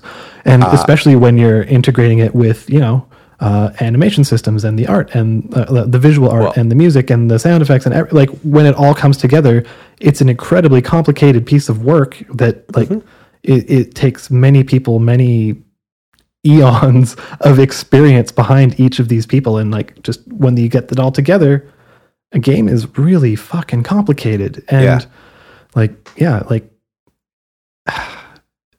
it's so difficult when that doesn't get respected, or it just kind of gets dismissed, and then Activision Blizzard just looks at just decides, hey, Bobby Kotick needs a new yacht, so fuck y'all. Especially because Bobby Kotick knows how hard it is to make video games. The man isn't stupid. Like, he's been doing this for decades, for a long time. Yeah, he knows exactly what these teams go through. He knows exactly the kind of effort they make. He knows about the passion. He's just a shitty person, and unfortunately, because of the way that our country and not just our country, I shouldn't say that, like this is true of any capitalist country really, is structured, it behooves, you know, boards of directors to appoint shitty people into the roles of that like Bobby Kotick has for them to make more money, because they don't care if you get a good game. They care if they have money. There are, I agree with you very much. There at least are instances of people who are not like that. Like we have like the Phil Spencers of the world. They're great. But there's exceptions for sure. But yeah. Yes, there's the Phil Spencers of the world, but the people that make money at the top at Microsoft, the Bobby Koticks of Microsoft, still exist. You know, like that's fair. It just so happens that they are making money right now, so they're happy. And that's very fair. It sucks, and I hope that you know, Sony seems like a company that is concerned. You know, anytime you have a major company that happens to have a gaming like division, I feel like for whatever reason, I don't have the economic understanding of why, but they tend to be a little more like human, little more human. A little bit. I don't want to I don't want to like give anybody too much credit, but I would hope that maybe, you know, Sony would actually want to see a Jade Raymond studio produce something. And there's so much games development talent in Montreal that like, Sony would be crazy to not want to have a studio there. Well, it's not a Sony studio, right? And sorry, this is to get back. This is the Jade Raymond stuff. This is her new studio, I thought it was. Haven. Sony blog put out the post, but it seems more like a Koji Pro situation where they're kind of like elevating it and bringing it to attention. But from what I read and when reading the blog post they put out, it does not seem like it is now a Sony studio. It does say independent studio, so cool. Yeah. Well, So I'm glad that Sony's doing that, and they are putting their weight behind it and supporting this new effort from Jade, because like again, it's kind of like the Koji Pro situation, right? Like Kojima started a new studio, and it's like, well, obviously Kojima's huge, he's going to get funding, but Sony basically bankrolled them and said, "Hey, we support your efforts. Let's do this." And then Death Stranding came out, and for better or for worse, however you feel about Death Stranding, I think it came great, out. So. Like it came out, and a lot of people really like it. Some people don't. Whatever, it came out. So it's financial success, from what I understand. So so Sony has a history of doing well by these kind of almost second party relationships, if you want to think of it that way. I think that's a good way to put it. Yeah. So I really hope Jade Raymond gets to make a game because she's so good. Yeah, and I think she probably will, and I think with a Sony check that'll hopefully actually happen. Because again, it doesn't seem like she's not a good producer. 1313 could have been so good. It looked so cool. Yeah, and also Amy. How cool would it be if Amy Hennig ended up at her studio? Yeah, both of them, and then made a new Soul Reaver. You caught me mid drink. God, that would be so good. Yes, we need it. Yeah. Does Ubisoft still own that? Oh, I don't think so. I don't know who owns it. Maybe I'm googling it. That's got to be in some kind of. I mean, it's available on GOG. Because it was Crystal Dynamics. Publisher was Crystal Dynamics, Eidos, and Square. I bet Square owns it. So I guess Square owns it. Yep. Man. Yeah. I don't know. Again, it's possible because it's available on GOG. So someone is collecting money from it. Here we go. Square Enix Europe currently publishes those games. Sure. I don't know what Square Enix Europe is. A subsidiary of Square Enix. But I don't know what it is specifically. It says that Square Enix has been Square Enix Europe has had those rights since 2009. So I didn't know Square Enix had another a European Legacy of Kain game. Please. Yeah. Anyway, I don't know this Twitch story. I put it in very ambiguously because I figured I was going to say no one else, but it's just you and me at this point that you wouldn't get it. So there is a stream by a streamer called Ludwig Ahgren, Ahgren, and he started it with this kind of theory. I don't know, this like reward, I guess, where for every sub, he would add like another 10 seconds or 30 seconds or a minute to the stream or whatever, depending, I think, on the tier. And it got to the point where like he's like, okay, well, I'm hoping we'll get like 24 hours out of this, and like that would be amazing. And he's been doing it for several days now, and on the clock last I looked, it was like 70 hours. So like the number kept growing. Like there was a point a couple days when I looked at it and it was like, yeah, this is at like 60 hours and it's going down. And I looked the next day, it's like, yeah, 75 hours. It's like, oh, this is just getting longer. So it's almost turning into like a Truman Show type situation where he's like, he switches the stream to his phone and it's him making lunch or going and working out with his roommates. TV vibes. Yeah, major Justin TV vibes. And like, it's been really fascinating. It's been really cool, honestly. And like he sleeps, and then when he sleeps, some of his mods take over and like they take over the stream for a little while. Yeah. So like they still keep content going. And like the community and the audience watching it have been funny. They time it so their big surges in getting more subs are when he's sleeping. So when he wakes up, he looks at it and he's just like, oh fuck, again. That's funny. It's very funny. But yeah, so like it's just this really funny social experiment, and he seems like a really good dude. He's said that like this is obviously making money at subs, and he's saying that half of the money is going straight to charity, and he has a list of charities. Like there's some trans charities for awesome Stop Asian Hate charities. Like it is going towards a good cause, and then like within the other half, like a good chunk of that is going to his mods who are helping. And cool. I mean, like.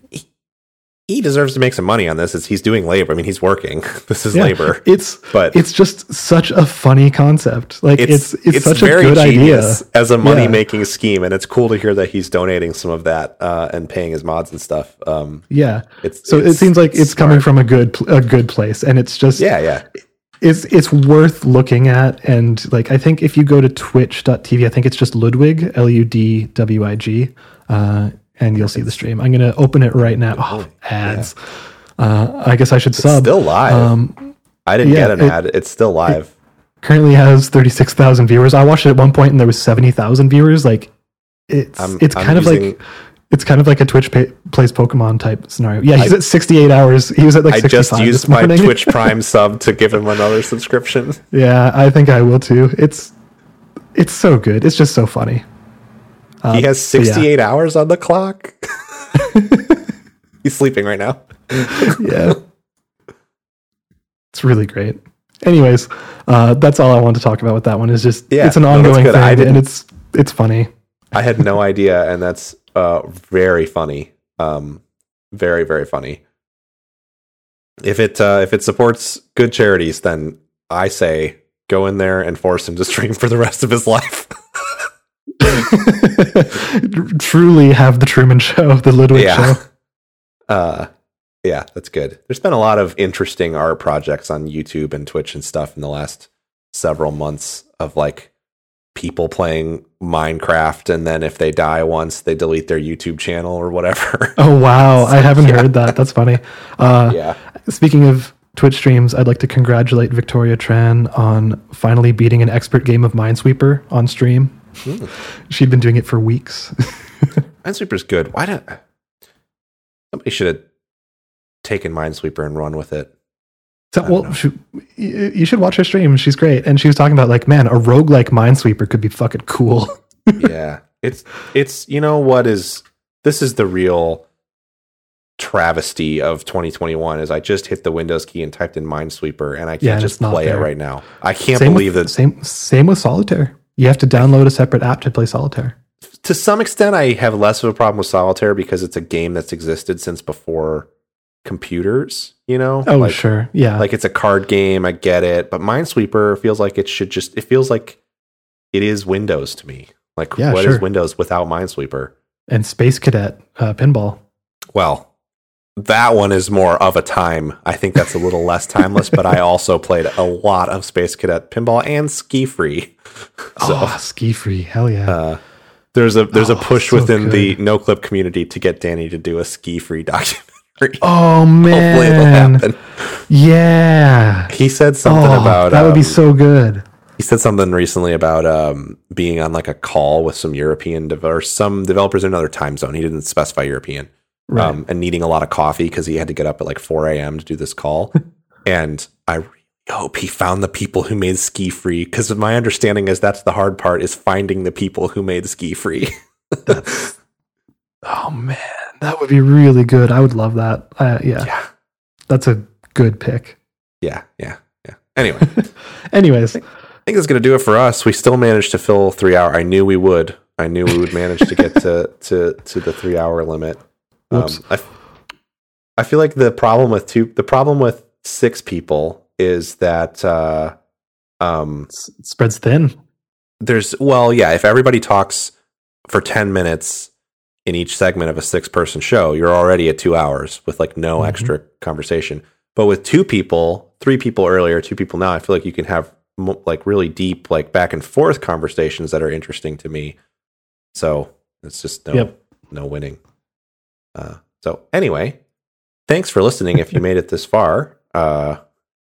And you can follow the podcast at Fix Podcasts on Twitter.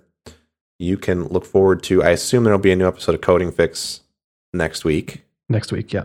And you can also, we're still on a bit of a hiatus from Comic Book Fix because we just wanted to build up a bit of a backlog of episodes, and editing those, because it's a tighter show, can be a little tricky. So there's some time sink that goes into that. And so having sort of a buildup of episodes is good. And there's a bunch of comic book related stuff happening right now. So we figured we'd rather record some stuff, and then maybe when there's a little bit of a lull, then you can go back and see our thoughts on things like Lull. Zack Snyder's Justice League.